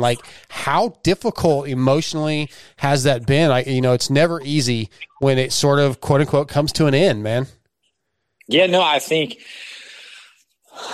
man, when it comes to an end when you're not expecting it, I think that's the hardest, because then it's you're kind of searching, and I 100%, mentally through a year-long injury, there's a lot of mental stuff you go through, and then on top of that, you're soul searching on what do I want to do for a career, because that's the thing that sucks is there's no limelight after, and you find out real quick. And I know everybody says it oh, everybody forgets, but hey, man, that's our industry. People forget about you tomorrow. True. And for the most part, really and truthfully, they do. And it's not a bad thing. I just, you have to understand this, our business, our sport is a business, right? And there's still good people, and there's still people that check in, and, I get to do interviews with you guys, and that's awesome. I super appreciate that. So and that's one thing I think it's nice being back in the industry. It's enjoyable to talk to people I know. But yeah, I think it's a trip, man. I wouldn't say it's very easy. And I think, especially for an off-road rider or somebody that when you're done racing and you didn't I didn't save a lot of money because I was putting so much money back into my race effort that it's not it's not hey man, I'm going to chill for a couple years and dibble and dabble in investing some money. Right. It was holy crap. I gotta make some money now. Right. You didn't get $1 million championship bonus. No. So it was oh, geez, what are you going to do? And so, I started a construction company, and I realized real quick, I didn't want to do glass. And I was okay, I did it for I don't know, 8 months to a year. And I was man, this is just not what I want to do. And that's fine. I feel it helps me grow. Whether it's that, now we're working with corporate, you have to grow, and I had so many things that I did before racing to get to having a racing job, so many normal jobs, that it's I was kind of good in a lot of different areas. So it's been hard to pick something. It's been kind of my problem. So, but overall, it's good. I have a lot of people trying to get me to go back and race. I might do Mammoth this year. We'll see. Oh, cool. But I have a lot of people go back and race a Vet Pro. And I'm just not I don't know. I just haven't got that itch quite yet. I had a lot of fun riding a Cowie SR, so I'm trying to maybe try and get one of those to ride. And I have a KTM 450 right now, but I had a lot of fun that Cowie, so I might try and do that, and that might spark it. I don't know. Yeah, you got to get back on a bike. Go do some high des. Get some rain out in the high des and go ride with Kiefer. And dude, Aiden is just like shredding. Yeah, he shreds at like the ruddy track. I want to go ride with him. We got to take him out to a man's track and we'll mess him up a little bit. Okay. Yeah, he's hurt right now though. Who's your pick this weekend? I want to know who your pick is. Who you got? In which class? Both? Yeah, both. Because you got Triple Crown. This is another Triple Crown. Yeah, so I'm gonna go Jason again. Jason's my guy right now. Ooh. And I feel like, the A1, the incident with Marvin, right? Barsha. Barsha, I think Jason obviously has some more points, maybe wins. And then he had the bike issue at one of the rounds. I can't remember which one. I think Jason's your points leader without 3 or 4 things that have happened to him, which I know it's racing. You got to add, you can't really say ifs and buts, but the guy is in it this year. And I think he's going to be the points leader after this weekend. That's what I'm going with. I wish he would have at the race. It was San Diego where his bike was smoking. Yes. Clearly it was a radiator cap issue. It was coming from the right-hand side. I'm pretty sure. They didn't really say that, but no, I think they did. I think they did. Or was it a radiator cap? Yeah, that's what they said. Yeah. Well, so to me, I'm thinking to myself when I'm watching this, I go, hey man, if you have smoke coming out, that's a good thing, right? That means there's water in the bike. So if I was on the pit board, I'd be like, hey, if it's not making noise, send it. Send it until you can't see smoke. And then once the smoke goes away, that's when we chill out, right? So I think he could have got a better result if he would have. And that's where I just, a little bit of the mechanic in me goes, man, I would have. But also too, I'm not the one holding it wide open over triples and rhythms and all that. But who you got in 250s? Man, Chet's going to be. You know what? For the Triple Crown, I'm going to go J Mart. We just talked to J Mart. You just on it. So you're on a J Mart high. I was going to say J Mart for sure. He's a grinder, man. I think he sat back and forth this weekend, collected what he knew. You can't count that guy out, dude. No, he's strong. We just talked about his mental strength, and he kind of felt like, I need to get through the first round. I need to get through the whole season. So he's going to be a little bit smart about it. He's a veteran. So, yeah, I think the Triple Crown is going to suit him. Scotty, you got picks? Honestly, those are my picks. Oh, okay. All right, whatever. But I think I might say I think I'll switch to Anderson to Tomac. I think he does good in Dallas. Oh, he does. Yeah, you're right. Well, and I think too, Jet though, watching Jet ride, dude is butter smooth. Yep. Oh my gosh, he did not look like he was trying. So, we'll see though, because he kind of he rode his own race and it was long. He didn't do as good in the heat race, right? So I think. I don't know. It's so hard to say. That kid out. Anytime we get into these discussions or the the previews to the season stuff, I'm this year's so gnarly. There's so many guys. Forkner's certainly fast enough if he can keep it up. So is RJ. You just can't make a pick. And I expect Cooper Webb to start getting better. He looked a little better this last weekend. He's usually good in Dallas. I would not be surprised at all if Cooper comes out and wins. So yeah, it's just all you need to do is give Cooper a reason to be the underdog, and that dude's going to figure it out. And I don't think I feel like finally maybe all the talk and all the people putting him out, I think finally got to him, and now he needs that what is that fight, that carrot in front of him to he needs a dog to be mad. And he needs that steak. Yeah. So I think he's on his way, man, for sure. Yeah. What you got, Scotty? Honestly, back to Jet. Jet kind of in the main, he did look that butter smooth. He got to start, and he kind of checked out. And he looked that butter smooth. But in the heat race, I feel like he kind of didn't get a good start, and I feel like he was kind of riding over the edge a little bit. And it kind of scares me that if he doesn't get a good start, especially in the main event, he might do something kind of crazy. Huh.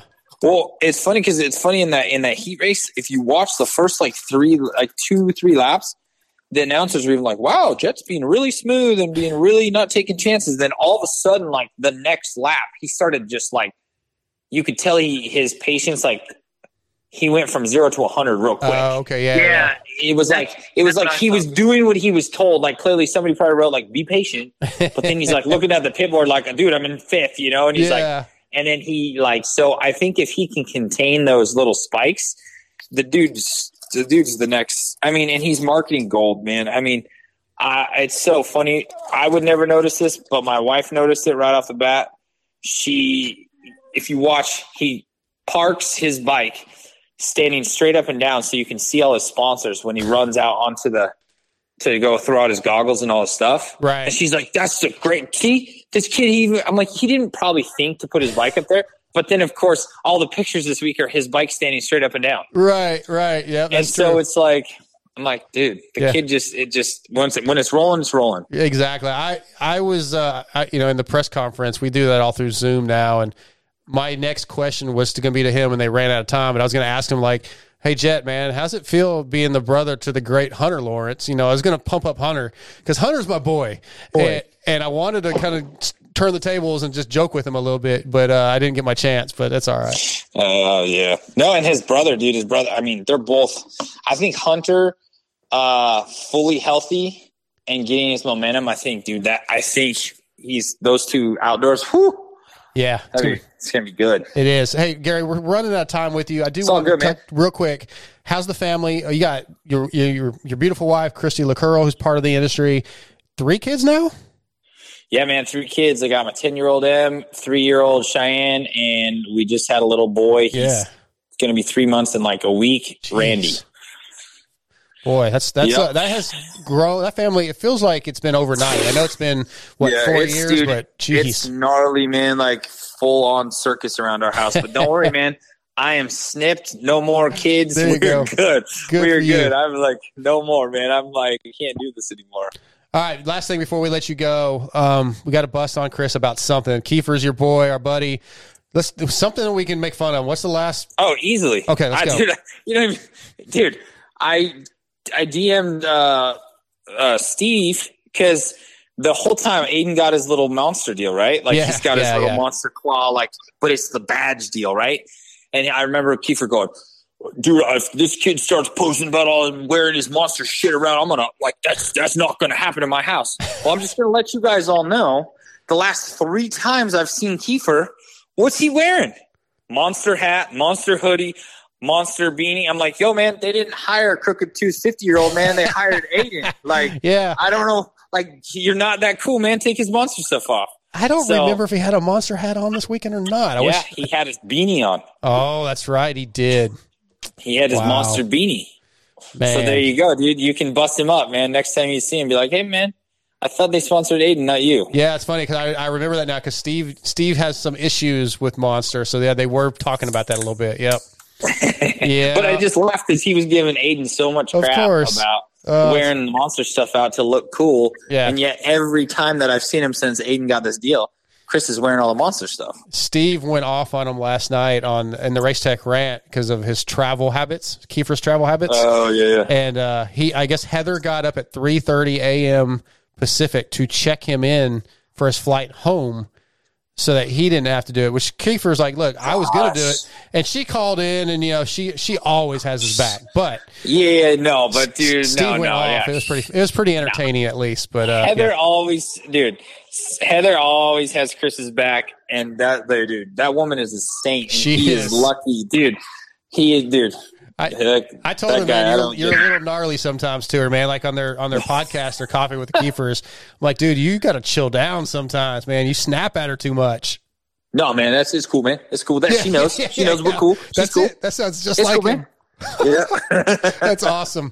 All right, Gary, we got to let you go, man. I got Jamie Ellis waiting. So, hey, tell Jamie Ellis I said what's up, man. He's a local teammate guy. I know Jamie well. All right, man. We'll tell him. Appreciate you coming on. We'll definitely get you back on and maybe less of a fly racing commercial. We'll do less of a fly. Well, now you have content for commercial, man. If you need a commercial, let me know. That's a good idea. I do. So I may be calling you soon. All right, buddy. All right. See you guys. Thanks, Scotty. Thanks, man. Later. I appreciate Gary Sutherland coming on. Sorry, Scotty, I didn't get back to you. No, that's all good, man. I really didn't have anything else written down. Okay, awesome. All right, we're going to take another commercial break. We'll be right back with Twisted Development's Jamie Ellis. If you want power, then you need Williams Moto Works. Wait, what was that? It's the Supercross guy's voice. No, it's not. Sounds more like a Hulk Hogan promo. Well, that's good and tough. I like that. Dude, we aren't making a redneck commercial for a professional company like Williams Moto Works. He designs camshafts, builds performance motors with CNC porting. So it needs to be tough and cool. A company who can reprogram ECUs, higher rev limits, and custom maps needs a professional commercial, dude. So, like, if you want complete power package from cams, portings, transmissions to ECUs, then contact Williams Moto Works at 414-467-6199 or follow them on Instagram at Williams Moto Works. That's Williams_Moto WERX. Or you can even email them at Williams Moto Works. That's Williams Moto and then WERX at gmail.com. Okay, that's better. Not good, but better. Fly Racing is back on board with the Moto X Pod show for 2021. What can we say that you don't already know? In 2020, Fly revolutionized the helmet game with the Formula helmet.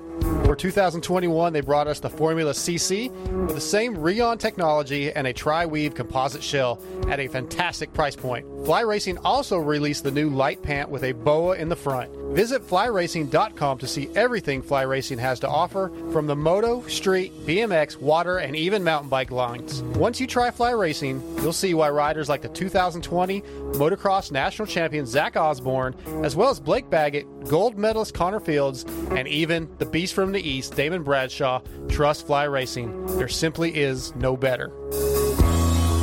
What's up, guys? This is the 7 Juice Trade out of Intercom. I'm here to tell you about Acerbis USA. For decades, Acerbis has been the leader in motorcycle plastic and accessories like full plastic kits, frame guards, chain sliders, hand guards. In 2020, they are the proud sponsors of Red Bull, Factory KTM, Factory Kawasaki, PLD KTM, and Rocky Mountain KTM, as well as many top privateers such as myself.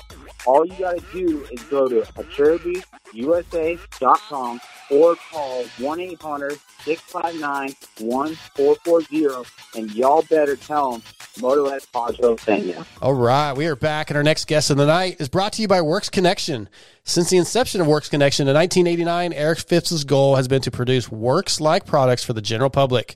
With products like the industry standard Pro Launch Start device, the Elite Clutch Perch, radiator braces, customized master cylinder covers, and much more, it's hard to imagine you not going to WorksConnection.com so you too can have what the pros use. Tonight, Works Connection brings us the owner of Twisted Development, Mr. Jamie Ellis. What's up, man? Good. How's it going? It's going good, dude. I know we didn't really get to talk much this weekend, but I was really excited to finally get to meet you because, as I kind of hinted at, I have just heard your name like nonstop. It feels like over the last couple of years, whether it be Kiefer talking about you or it feels like almost every race rig in the pits has Twisted Development on the truck somewhere. Dude, you're making, I'm sure you've been in the industry a long, long time, but like in the last couple of years, it feels like you're blowing up. Yeah. It, this past weekend, I'm not 100% sure on the facts of this, but okay. We joked with Kiefer on the last podcast we did with him and was like, hey, at some point we want to take over half the field. So we were up to 7 of the 250s in the main event on that first round of East Coast. So that's sick. Getting closer. Yeah. Inch by inch, getting closer. So. Well, I want to go back in your background a little bit, man. I was looking at your website and it said you grew up racing in like Louisiana and Texas, man. Where were you born? Are you from this area of the country? Yeah, so I grew up in Lake Charles, Louisiana. Okay. It's a small oil field town. Yeah. Casino based. I mean, if you're from Texas, you'll go there to gamble. About 20 minutes east of the Texas line.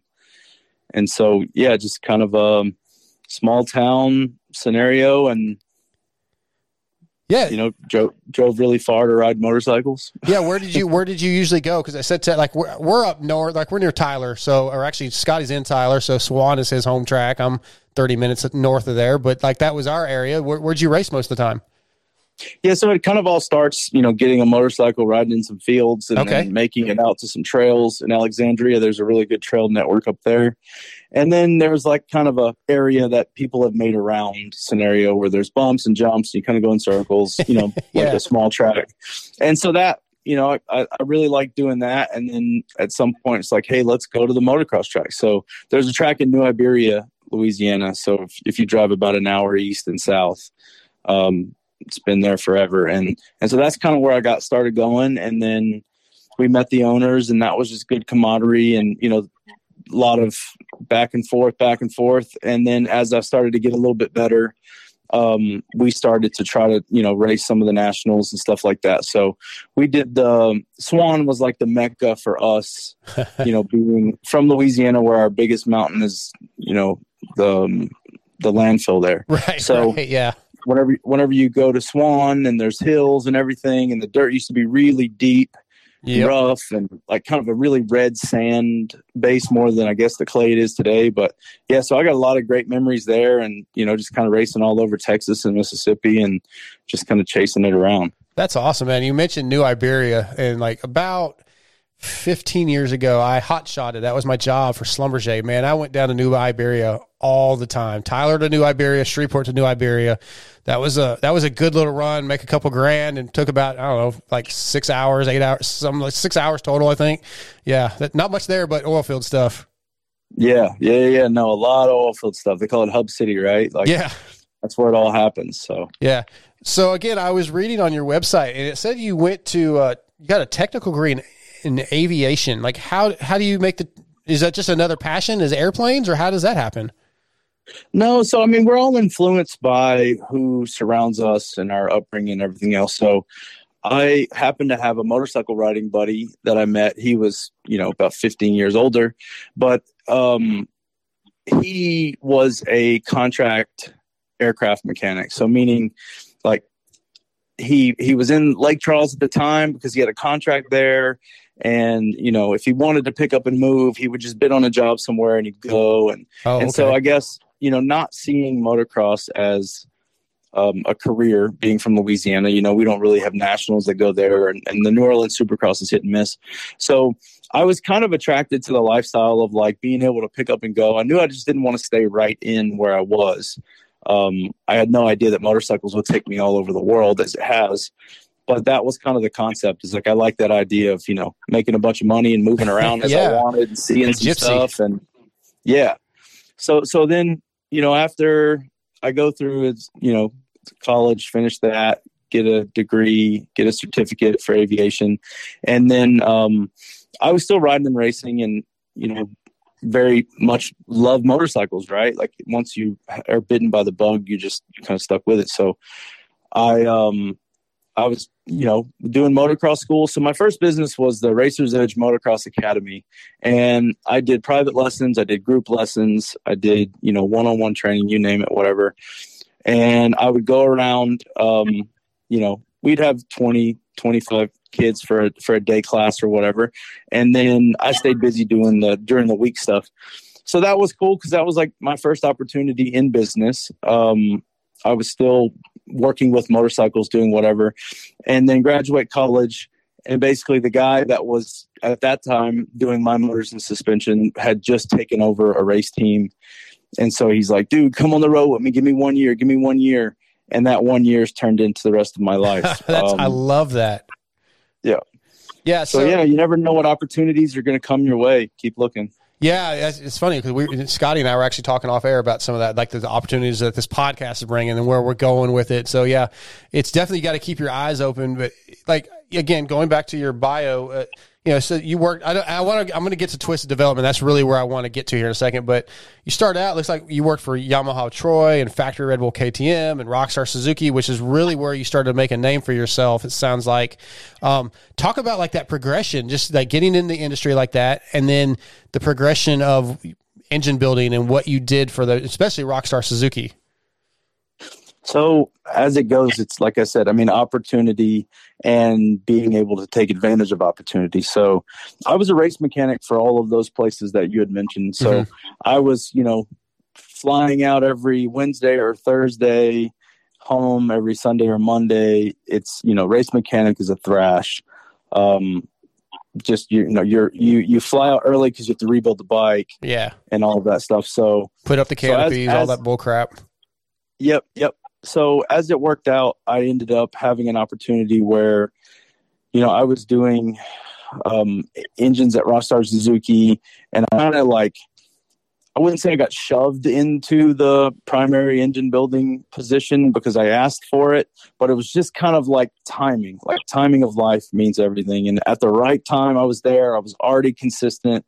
There wasn't really anyone else who was ahead of me at the time to take over the position. And so then once that happened, it like whenever you're leading a team or, the technical person, it's really strong arms you into learning a lot because now you have other people that are looking to you for things. Yeah. And the best answer is I don't know.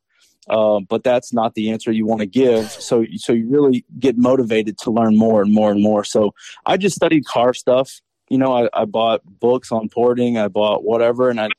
And not a lot of YouTube stuff back then. I think YouTube is a great resource now for anything I want to learn that I'm, haven't done. But at the time, it just was my timing. I guess it was just lucky that I had enough experience, I had enough knowledge, and then I really got into a position where, I wasn't paid to learn how to build engines, but I was paid to build engines, so I had to learn if I wanted to keep a job. So yeah, it's motivation, right? And being showing initiative. That's a big thing. Yep. So then, at that point, like I said, running a team, building and designing parts, ordering parts, making sure we're ahead of it, all of that stuff was just a really steep ramp because we were just, a bunch of dudes working on dirt bikes. And then, it started to get better. I think in 2012, we had, a bunch of hole shots and, some podiums, and then the hiring of Davey Millsaps from JGR, after we kind of had the 250, RMZ 250 somewhat figured out, then, more test parts from the previous year. So then that bike got faster next year. And then, spent a lot of time on that 2013 RMZ 450. And then Davey comes out and wins Anaheim 1. And it's kind of like King Kong on top of the world. That's awesome.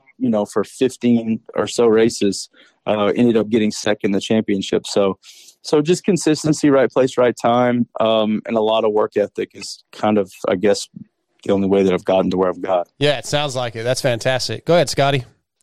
Okay, so maybe it was you or your team. When did you guys realize that the custom mapping of the ECUs was going to be such a vital part of this industry and make such a big difference in the performance of the bike? And is that something that y'all were kind of like maybe ahead of the curve on, or maybe y'all adapted quickly, or kind of just run us through that? So it all started with me and the OEM Kawasaki software.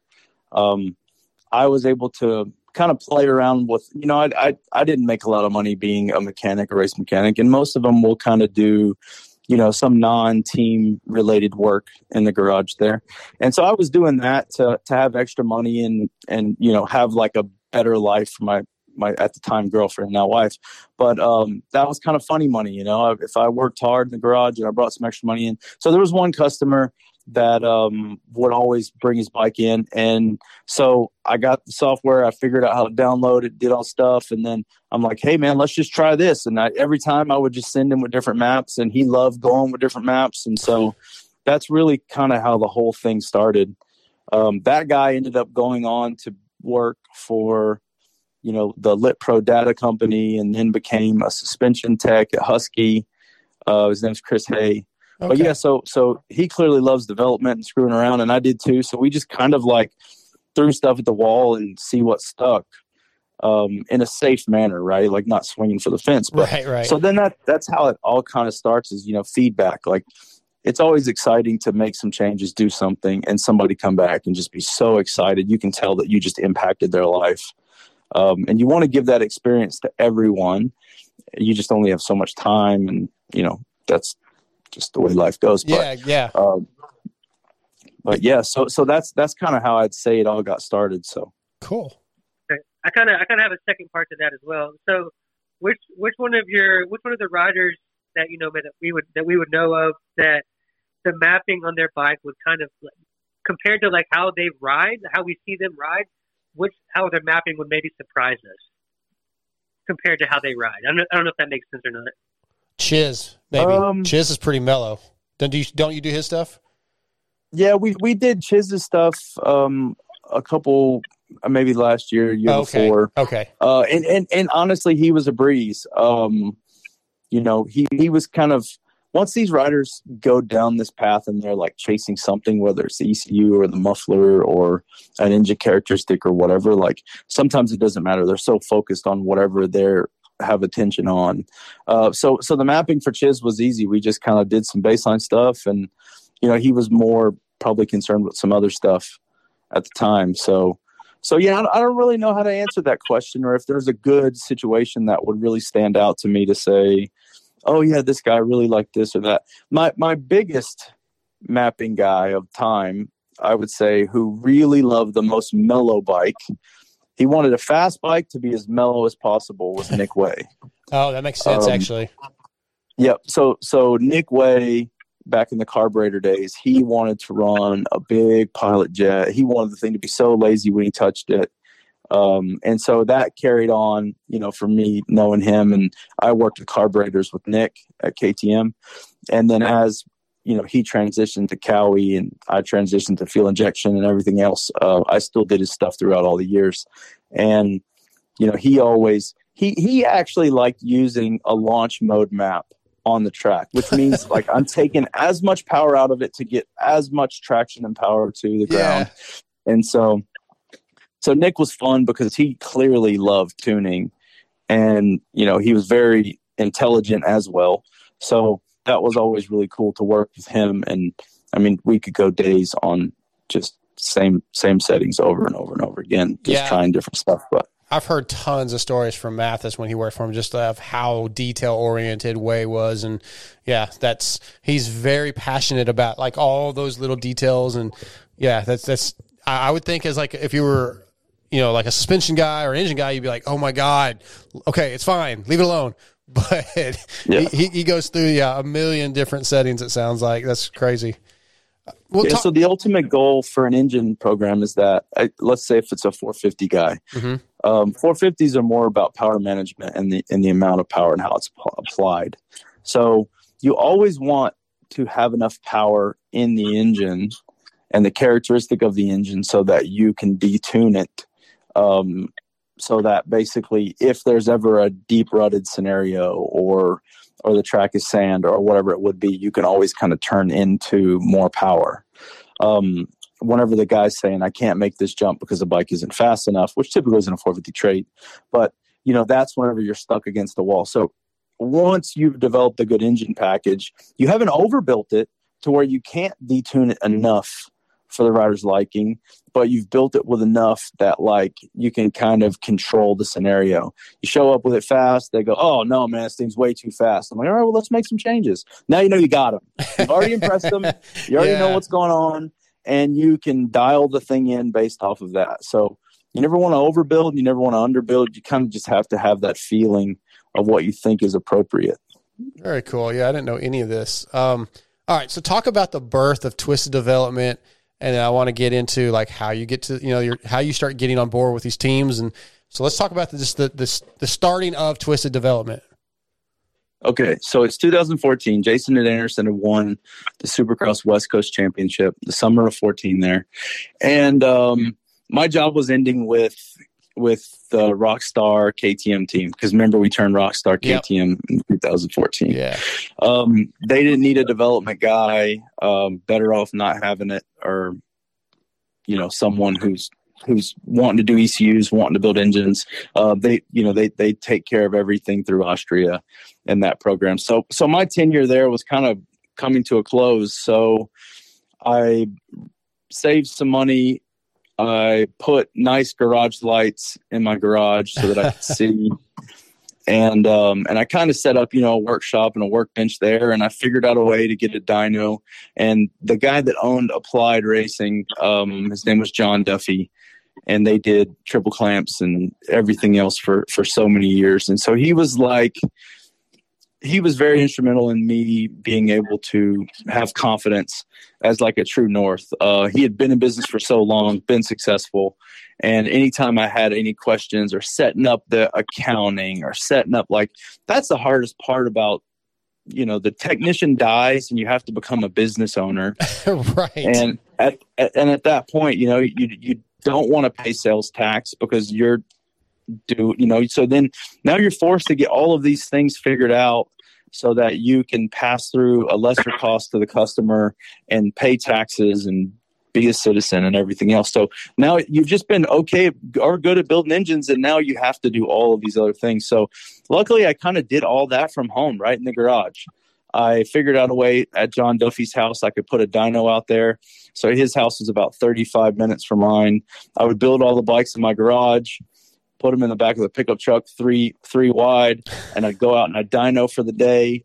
And then I just try to make my trips back and forth as useful as possible. So it's really how it all starts, just in the garage there. And then, people were coming over to pick up bikes and drop off bikes, and my neighbors never said a word or anything. And obviously we're quiet, but then I'm kind of like, oh man, they want to use the bathroom. And it's like, now these customers are in my house. Yeah. And I'm just like, I don't know. So then I rented half of our first unit.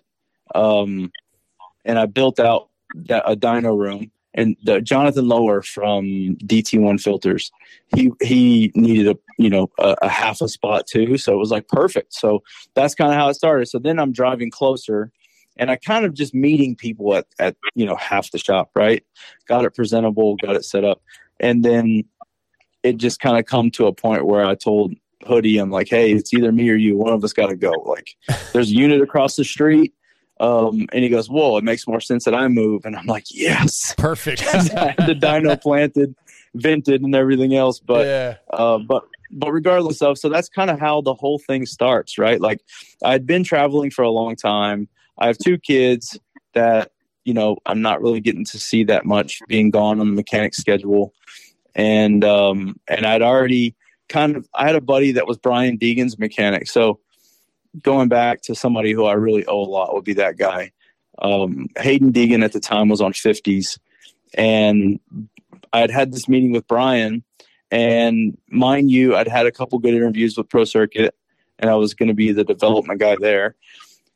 And so I really always, wanted to work at Pro Circuit, like from the racing stance, they race hard, and I, something I'd wanted to be a part of.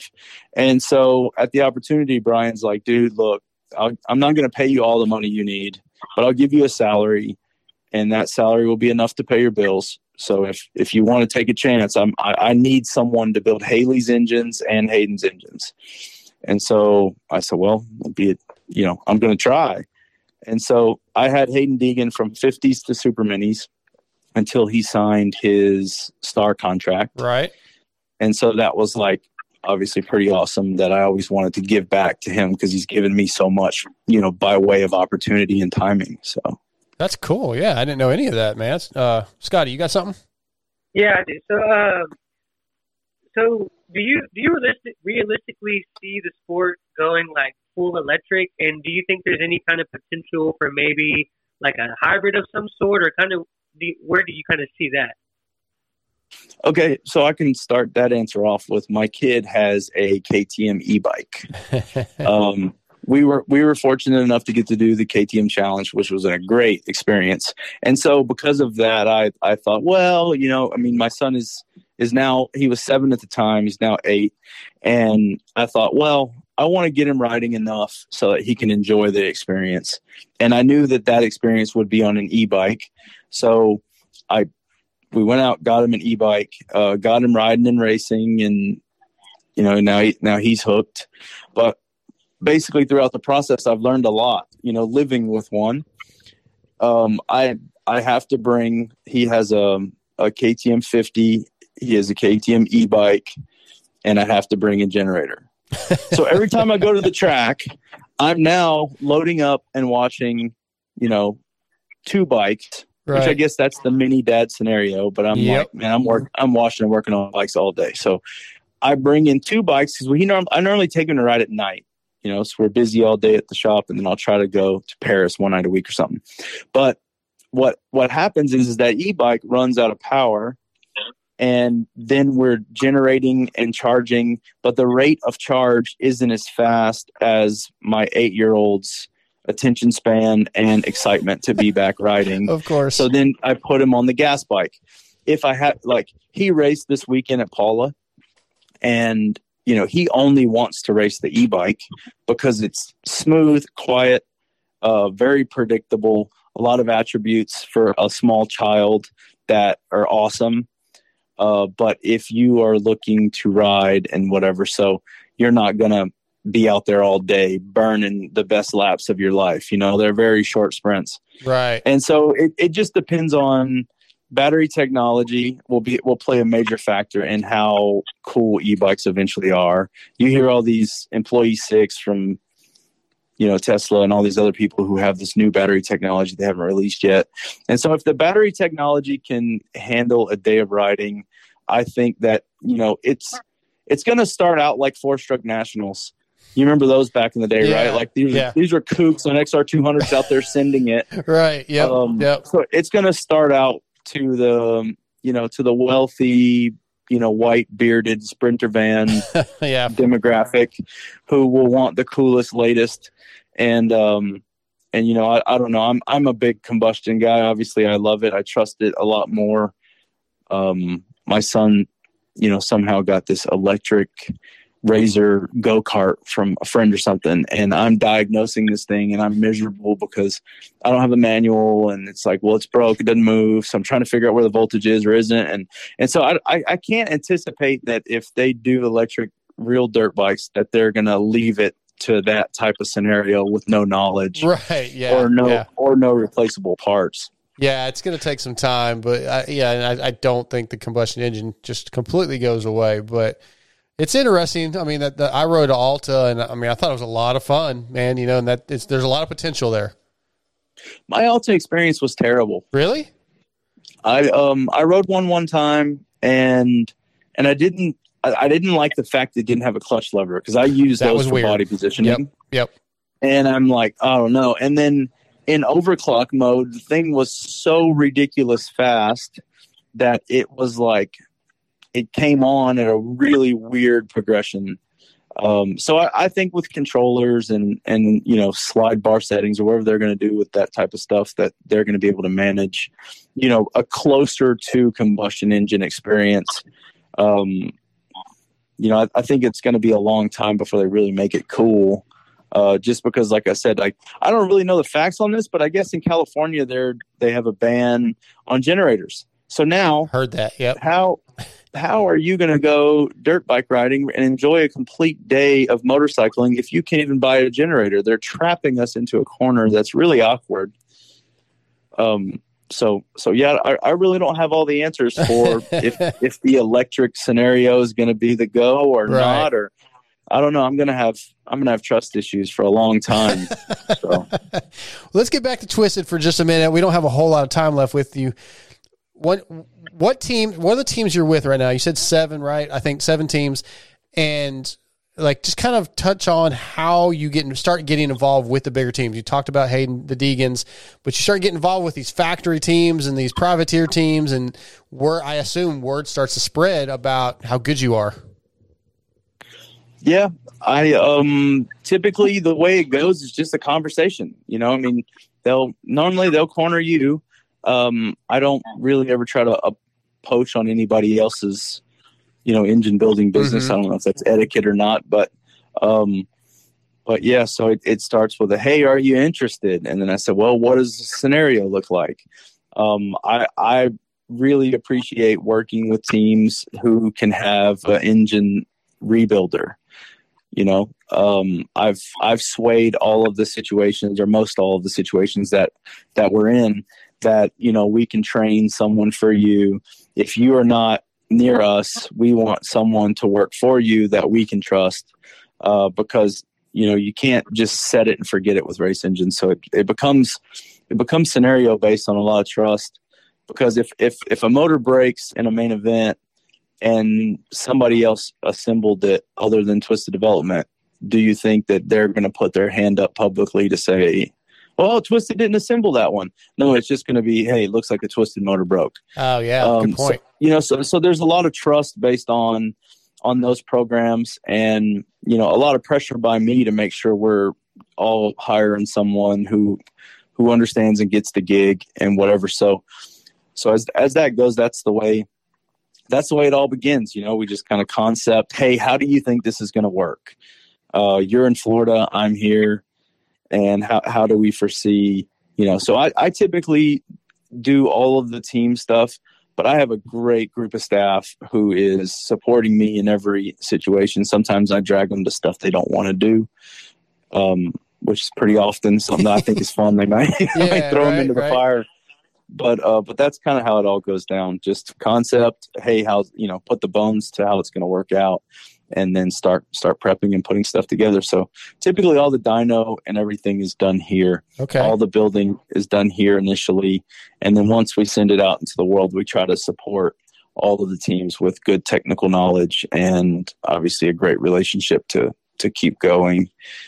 We've been with, some of the teams now for, 3-5 years. So you don't do that by screwing people over. You just show up when you need to show up, and you do what's right when you need to do it. I dig it. So give us a list of your teams, because I think like you're with HEP, I think Club, Muck-Off, maybe a bunch of teams. Yeah, so the biggest team we have is the Muck-Off Yamaha team. It sounds funny because we were Muck-Off Honda last year with our other team. Oh, yeah, yeah. So it's Muck-Off Club MX, right? That's the same team. Yep. So the Club MX Yamaha team, we've been with for multiple years. Bar X Suzuki, so they are not in-house, but they're just a couple doors down. I have my pulse on them all the time. The HEP 450 team, so we've taken over the 250 factory effort for Suzuki and the 450 effort now. Once again, great partners, meaning, we're doing the design stuff, we're doing the concept, we're doing the dyno work, we're doing everything, and then they're capable of keeping going. So we are also with Firepower Honda. That was the Muck-Off Honda team last year. Right. That's Jordan Smith, right? And Jordan Smith and Jared Fry. Yep. And then we also have the Rocky Mountain ATV team. That was just as an engine builder, I felt like that was a pretty rare opportunity to get, a situation with riders of that caliber.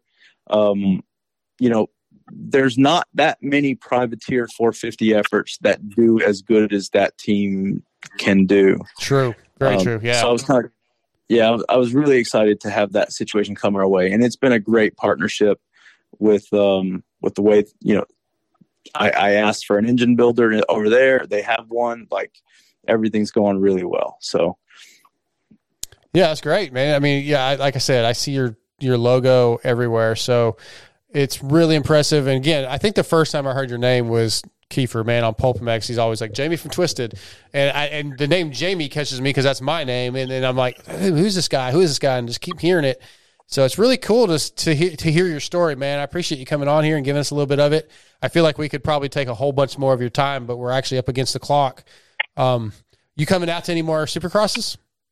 Yeah, I'll be at Dallas this weekend. Okay. And then I kind of just playing it by ear. Yeah. I just going to go to the ones that are the most important. Like, I'm always at every high elevation one. I'm always at the challenging ones. Okay. That a team would need me at. So I try to just kind of do it that way and show up when I need to show up. Well, dude, we'll have to holler at you Saturday. Scotty will be with me. Like I said, that's our home track because we're just a couple hours from Dallas. So I'm sure we'll see you around the pits Saturday. It may be a little bit chilly, but not near as cold as it was this last weekend. That's right. It's actually decently cold in California right now. Oh, really? Yeah. Yeah. Well, it gets chilly there at night, but like it damn sure not -3. Yeah. No. Is that how cold it is there? No, that's where I was in Mini on Saturday morning. Oh yeah. Did you go to the Dallas whenever it was snowing? Yes. That was wild. Yes, then, it was. At that time, I was still Candidate Kawasaki, and Blake Baggett had won that race. That was pretty wild. I remember that. And it could do that this weekend, the way the weather's been here, because they're calling for a low of 35, which is obviously not cold enough to snow, but they're calling for rain or sleet. And, I mean, you never know around here, dude. It could drop 10 degrees. Literally at lunch today, I think before lunch, it was like I was warm. I was sweating. And we went to lunch. I came out of the shop, and all of a sudden, I was cold. And I was like, "Holy shit, what happened?" So, yeah, we could have. Go ahead. I gotta ask: are you a real Jamie, or a Jim, or a Jimbo, or a little Jimmy, or like, how does that scenario work out? I'm a Jamie. My dad is James or Jim. So, yeah. Okay. Yep. I'm James Ray Ellis the 7th. Okay, the 7th. And yeah, the 7th. And since we're all James, my dad was Jim or Little Jimmy, and my grandpa was James, and so we all kind of got a different calling. But yeah, so my son is James Michael. Oh wow, that's cool. Yes, so my granddaughter, who's about to be 1, they call her Hendricks. That's her middle name, but they named her Jamie Hendricks. So she's named after me, but then they go with Hendricks with her. And then this is a weird, but my ex-wife's name was also Jamie. So we were Jamie and Jamie. So yeah. Oh, wow, it's a lot. It was a lot, right? Yes, just a little family history there, man. But dude, it's really been cool getting a chance to know you. I am excited that I finally got a chance to meet you because I hear about you all the time. All right, guys. Well, I appreciate you having me on, and keep up the good work. Absolutely, man. Touch a lot of people, and they're thankful. Absolutely. Thanks, dude. Appreciate you coming on. We'll see you Saturday. Okay. See ya. All right, take care, Jamie. See ya. All right. Thanks to Jamie Ellis for coming on. That's cool, man. A lot of information, a lot of stuff I didn't know, Scotty. Yeah, I thought he had a lot of good information. It just he kind of went into full details, and he kind of had an insight on everything. And it was cool to see how he started and how he got to where he was, and he's definitely making a name for himself. I wanted to ask him another busting on Chris Kiefer story, but we were running a little late. Got a couple more things we need to touch on. I was going to touch more on the race stuff, but did you want to hear? You had asked about the haircut. Is that something you actually want to know? There's anything you got questions? I feel like you owe it to the fans to talk about it. Okay, so let's start with my travel experience Thursday. I was going to the race early. That was my plan, get there early, because none of the flights leaving Friday got me to Minneapolis in time for press. There's no direct flight on Southwest. That's how I fly. So I said, all right, well, I'll leave Thursday. And my flight was 2:40-ish on Thursday, and they delayed it 6 times. So around 7:30, they finally called for the boarding of the plane. And my plane was going to Austin first, the wrong direction, but that's where it went first. And then it was going to Minneapolis. Now, it was kind of cold here in Dallas. It was a little rainy. And they're like, it keeps getting, they were down to 1 runway in Dallas. That was why everything was delayed. But then they're like, oh, well, they called for boarding. Flight whatever to Austin, we're boarding now. Austin to Minneapolis has been canceled. Like, what the hell? Like, literally, we're boarding the plane when they cancel our portion. And they were just going to send you to Austin and leave you stranded there? No, that's why they canceled before we got on the plane. So we're not going now. Or you could go to Austin and see if you could find another flight out of there to to Minneapolis if you want. But the 4 of us that were supposed to be going to Minnie went to the desk and like, well, hey, are you going to be able to get our bags off? And they're like, we're working on it now. So they got our bags off. Like, okay, so what are the options? We don't have any other flights.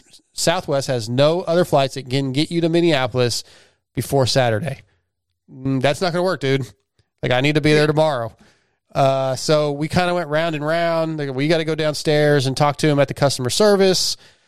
And at this point, I'm texting Steve and Kiefer. I'm like, might not be there tomorrow. And they're like, ha, whatever. And I'm like, no, dude. And I have no way to really send them proof. And I'm texting with them. I'm looking for flights in other places. I'm trying to figure out hotels. Like, and you know how I get, man. I get rattled. Yeah, I'm sure you were just freaking. So I was rattled. So I go downstairs and I go to the baggage claim place. I was like, hey, you getting our bags? And they're like, well, it could be like up to an hour, hour and a half. I was like, holy shit, okay. So I go to the customer service and they tell me, well, when a flight cancels for weather-related issues, like they don't reimburse you for your hotel, they don't put you up in a room. I was like, okay, I have a hotel paid for in Minneapolis tonight. I'm not getting there because you're saying there's a weather issue. But I have a guy flying in from L.A. right now that's going to be landing in Minneapolis in a couple hours. Another guy I know is landing in Minneapolis from South Carolina. And I have a buddy, Checkers from Racetech, who's literally in Minneapolis and says the weather is fine. And she said, the lady's like, I don't know. That's just what they're telling us. I said, that's not okay. That's a problem. There's no bad weather. And as I'm talking to this lady, the manager comes up and she said, hey, they just changed it to mechanical, not weather. When it's mechanical, we will reimburse you for your flight. We'll put you up in a hotel tonight, and they'll give me a $100 voucher or whatever, which kind of almost covered the hotel. Right. Which was cool because I called the hotel and they're like, yeah, don't worry, we just won't charge you. So I actually made $100. But then I'm like, okay, so you're telling me there's a mechanical. That's why we can't go to Minneapolis. Yes, sir. I said, that same plane just left Dallas to go to Austin. What was the mechanical? If they could fly to Austin, how come they can't fly to Minneapolis? She said, I don't know. So then, like later, I'm still texting with Steve. He's trying to get me hooked up with a flight on Delta in the morning, which he did. He saved the day.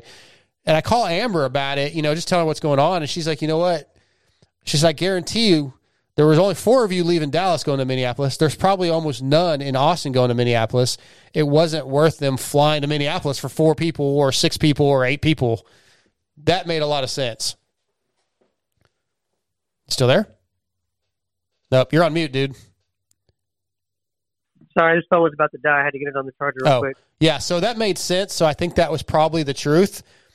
But they put me up in a hotel, taken care of. Steve got me to Minneapolis by 10:30 in the morning. I made press. That was my travel story, man. Yeah, that's wild, bro. Yeah, I was, hold on a second. Okay, well, I'll keep talking. So we go to press. Everything's normal press. No big stories there, other than I did get to, we're down in the middle of the track while press is going on. And Steve and Weege, Adam Cianciarulo, somebody else. Anyway, they're all kind of huddled around talking, and I make my way over there, and we're talking. And, and I've said before that I feel like AC has a little bit of an issue with me because of some questions I've asked in the past. I always got the vibe he didn't like me. But I did interview him during press before what I'm about to say, and he was cool. And then we're sitting around talking, and he's coming to the Friday night show. So Steve's like, yeah, we're cutting the pony tonight. And he's like, oh, okay. Like, he seemed weirded out. He didn't really understand it. Whatever. No big deal. So we talk for a few minutes. There's some insider stuff going on. I'm just kind of listening, him talking about his career, different possibilities. And he's been pretty open. Like, he's not like, oh, I can't talk around this guy. He's cool. Yeah. Later that night at the live show, he comes in the back. We talk for a few minutes again. No big deal. The next day, Saturday, I'm sitting there in the pits talking to somebody. And Adam rides by in a scooter, and he's like, "What's up, Darkside?" And I'm like, "I'm in. We're good. Me and AC are cool. We're cool now." So that was like my highlight. Back to Friday. Get to this place. I was gonna say earlier. I was Chase Moore was texting me about your flight almost got canceled. He's telling me everything that happened. Yeah. And I was like, dude, Steve and Kiefer would have sent a private jet before they didn't cut that pony. Oh, that was actually some of the discussion on Twitter. Where they were all like, "Oh, you can't not make all the stuff," and my response was, "No, we're good. Steve is sending his plane." Yeah. So that's what I put. Yeah, that's what I put on Twitter. But anyway, the Monday night show. We got to wrap this thing up, man. But the Monday night show was a lot of fun. The place was packed. I was in the back. I missed the whole show because I could not hear them talking where we were. You could hear it, but you couldn't make it out. But I was in the back with Jilly and her husband, Cody, and they were super cool, man. Like, Cody's a huge Pulp fan and a fan of the sport, and kind of like you and me, like I was a few years ago, where he's never really met the riders. And even Logan Carnow and Cade Clayson, privateers, coming to the show. He's like, yeah, I don't want to meet him, man. I can't do it. I can't deal it. He's like, I'm gonna freak out. And I was like, no. And I called Cade to come back, Cade came back. I texted Carnow to come back and introduced him. And he's just a super fan of the show. Cody is super cool. Got to meet some of the riders, and yeah, I think he got to meet AC. And Jilly did the hair, kind of prepped me for the hair. I went out on stage at the beginning, like 10 minutes in, they called me out. Kiefer cut the ponies. They had to put it in multiple ponies so he could cut it because it's so thick. Yeah. Crowd kind of went nuts. I go in the back. She takes care of it. And I put my hoodie on with my hood when he calls me back up, and we go out and we do the reveal. People go crazy. They kind of wrapped. I did the X-Brand tear-offs. Moser submitted the questions I asked him of everybody. Yeah. AC was there for that. He wasn't supposed to be, so there's no questions for him. So he got the Steve questions, which included things about his house and stuff that AC had no idea about, but he answered them anyway as best he could. That was kind of cool. Then we did meet and greet at the end, man, and people came and took pictures, and They were given cash to take pictures with the pony in the display case, and that all went to Jilly. She made like $361 off that. But it was a cool night, man. Yeah, it was a lot of fun. Had a lot of fun this weekend. Kind of hang out with the boys. Went to dinner with Kiefer and Steve and a couple times, and yeah, good times. For our listeners out there, I texted you after I got off work that night. And I was like, okay, I got to see it. And the first picture I got was from TJ, and I guess it was shot from the crowd. Yeah, it was blurry, right? All right, guys, Dark Side's glow. He was in the middle of a class or something. He was smiling or something. The Dark Side's glow after that new haircut, man. It was definitely there. Yeah, but then the picture you sent me, you did not look thrilled.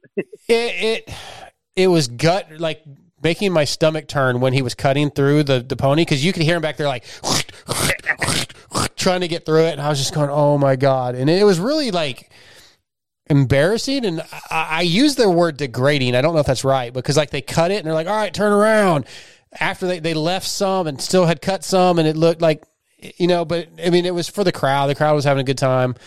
Once it was done, I was like, I'm processing it, but I do not hate it. Yeah. So it's really not that bad. Amber was kind of like, when I got home, I went to her house first, and I actually picked her middle daughter up in Dallas, she was stayed with her dad. I brought her back so Amber didn't have to drive to Dallas. I went over there and dropped her off and had a hat on, and Amber came up behind me and just like ripped the hat off, and she sort of had this little grin, and she's like, whatever, Jamie, whatever. But she was playing. Yeah. And I think I think Amber liked it more than she thought she would. Yeah. It looks good, man. Dude, almost every rider in the pit either knew about it or had heard about it, or riders' when we were in wives. Arizona, I couldn't believe how many people knew about it that I wouldn't have thought knew about it. Barsha, Zacho, AP, all these factory riders, like during press day, they're like, oh, this is the last day. And then once I went in Saturday morning, they're like, holy shit. Or I would walk up and they wouldn't recognize me. Like Mike from Club MX, no idea who I was until I talked. Yeah. He was like, oh my God. And I walked into the TV booth when Dan Hubbard was sound checking before Race Day Live with AC, and AC recognized me, but Dan gave me this look like I said to Dan, like he had headphones on, he couldn't hear me, but I just kind of gave him the thumbs up, and he gave me the little head nod, but I could tell he didn't know who the hell I was. 30 minutes later, he comes down into the pits and finds me. He's like, dude, I did not know that was you. Oh my God. And go ahead. Well, no, yeah, it's definitely very distinguishable when you had it. Like, it was definitely like, I was like, I was wondering how many people were going to not recognize you. A lot. I was talking to Sarah, Dino's wife, and she was next to RJ Hampshire's wife, and Sarah didn't recognize me at first, and then she did. She's like, oh my God, you cut it. And then Ashley Hampshire, she just was like, oh my God. Like she just like, I didn't know that was you until you started talking. Oh my God, what did you do? And so that's it was hilarious. Like a topic of the pits. It was weird. Dan said he was going to talk about it on Race Day Live. I haven't watched back. I don't know if he did, but yeah, I bet you. I mean, it's a long show. I'm sure he threw it in there at some point. Yeah, so it was pretty interesting how many people knew about it. Kiefer and Steve really had it was a big to do, man. So, and I'm sure it'll be still more of a topic this weekend in Dallas. Oh yeah. So for sure. I have more things. Oh, I'm yawning, guys. Sorry about that. I have more things I want to talk about, dude. I want to talk about the TV. I didn't get to watch. I wanted to ask you how AC did. I need to wrap this thing up. Let's save it. Let's try to get an early start next week. If you want, I can give you 15 seconds. Yeah, give me 15 seconds, but I got to wrap this thing up, dude. I've got so much to do still. AC killed it. Yeah. He killed it. He was punctual. His thoughts were good. The only thing that he did that I think he could have improved on is he's a real he's a talker. He talks like this. Oh, he's talking. Moving. Yep, moving his head. He's a mover. Yep. So he kind of moved a little bit when he should be kind of standing still, but other than that, he was awesome. All right. Well, we'll get into a little bit more next week. Guys, don't forget the if you want a Race Tech t-shirt, MotoXPodShow@gmail.com. Try to be, man, I'm not going to remember everybody, but try to be somebody that doesn't enter the contest all the time. I want to give somebody new or somebody that just hasn't really involved themselves with the contest a chance to win. I know it's just a t-shirt. We'll throw some stickers in there or whatever. I got a bunch of other stuff that I got to ship out. So all you guys waiting on the banner, the fender, the little AP sign toy, I haven't forgot about you.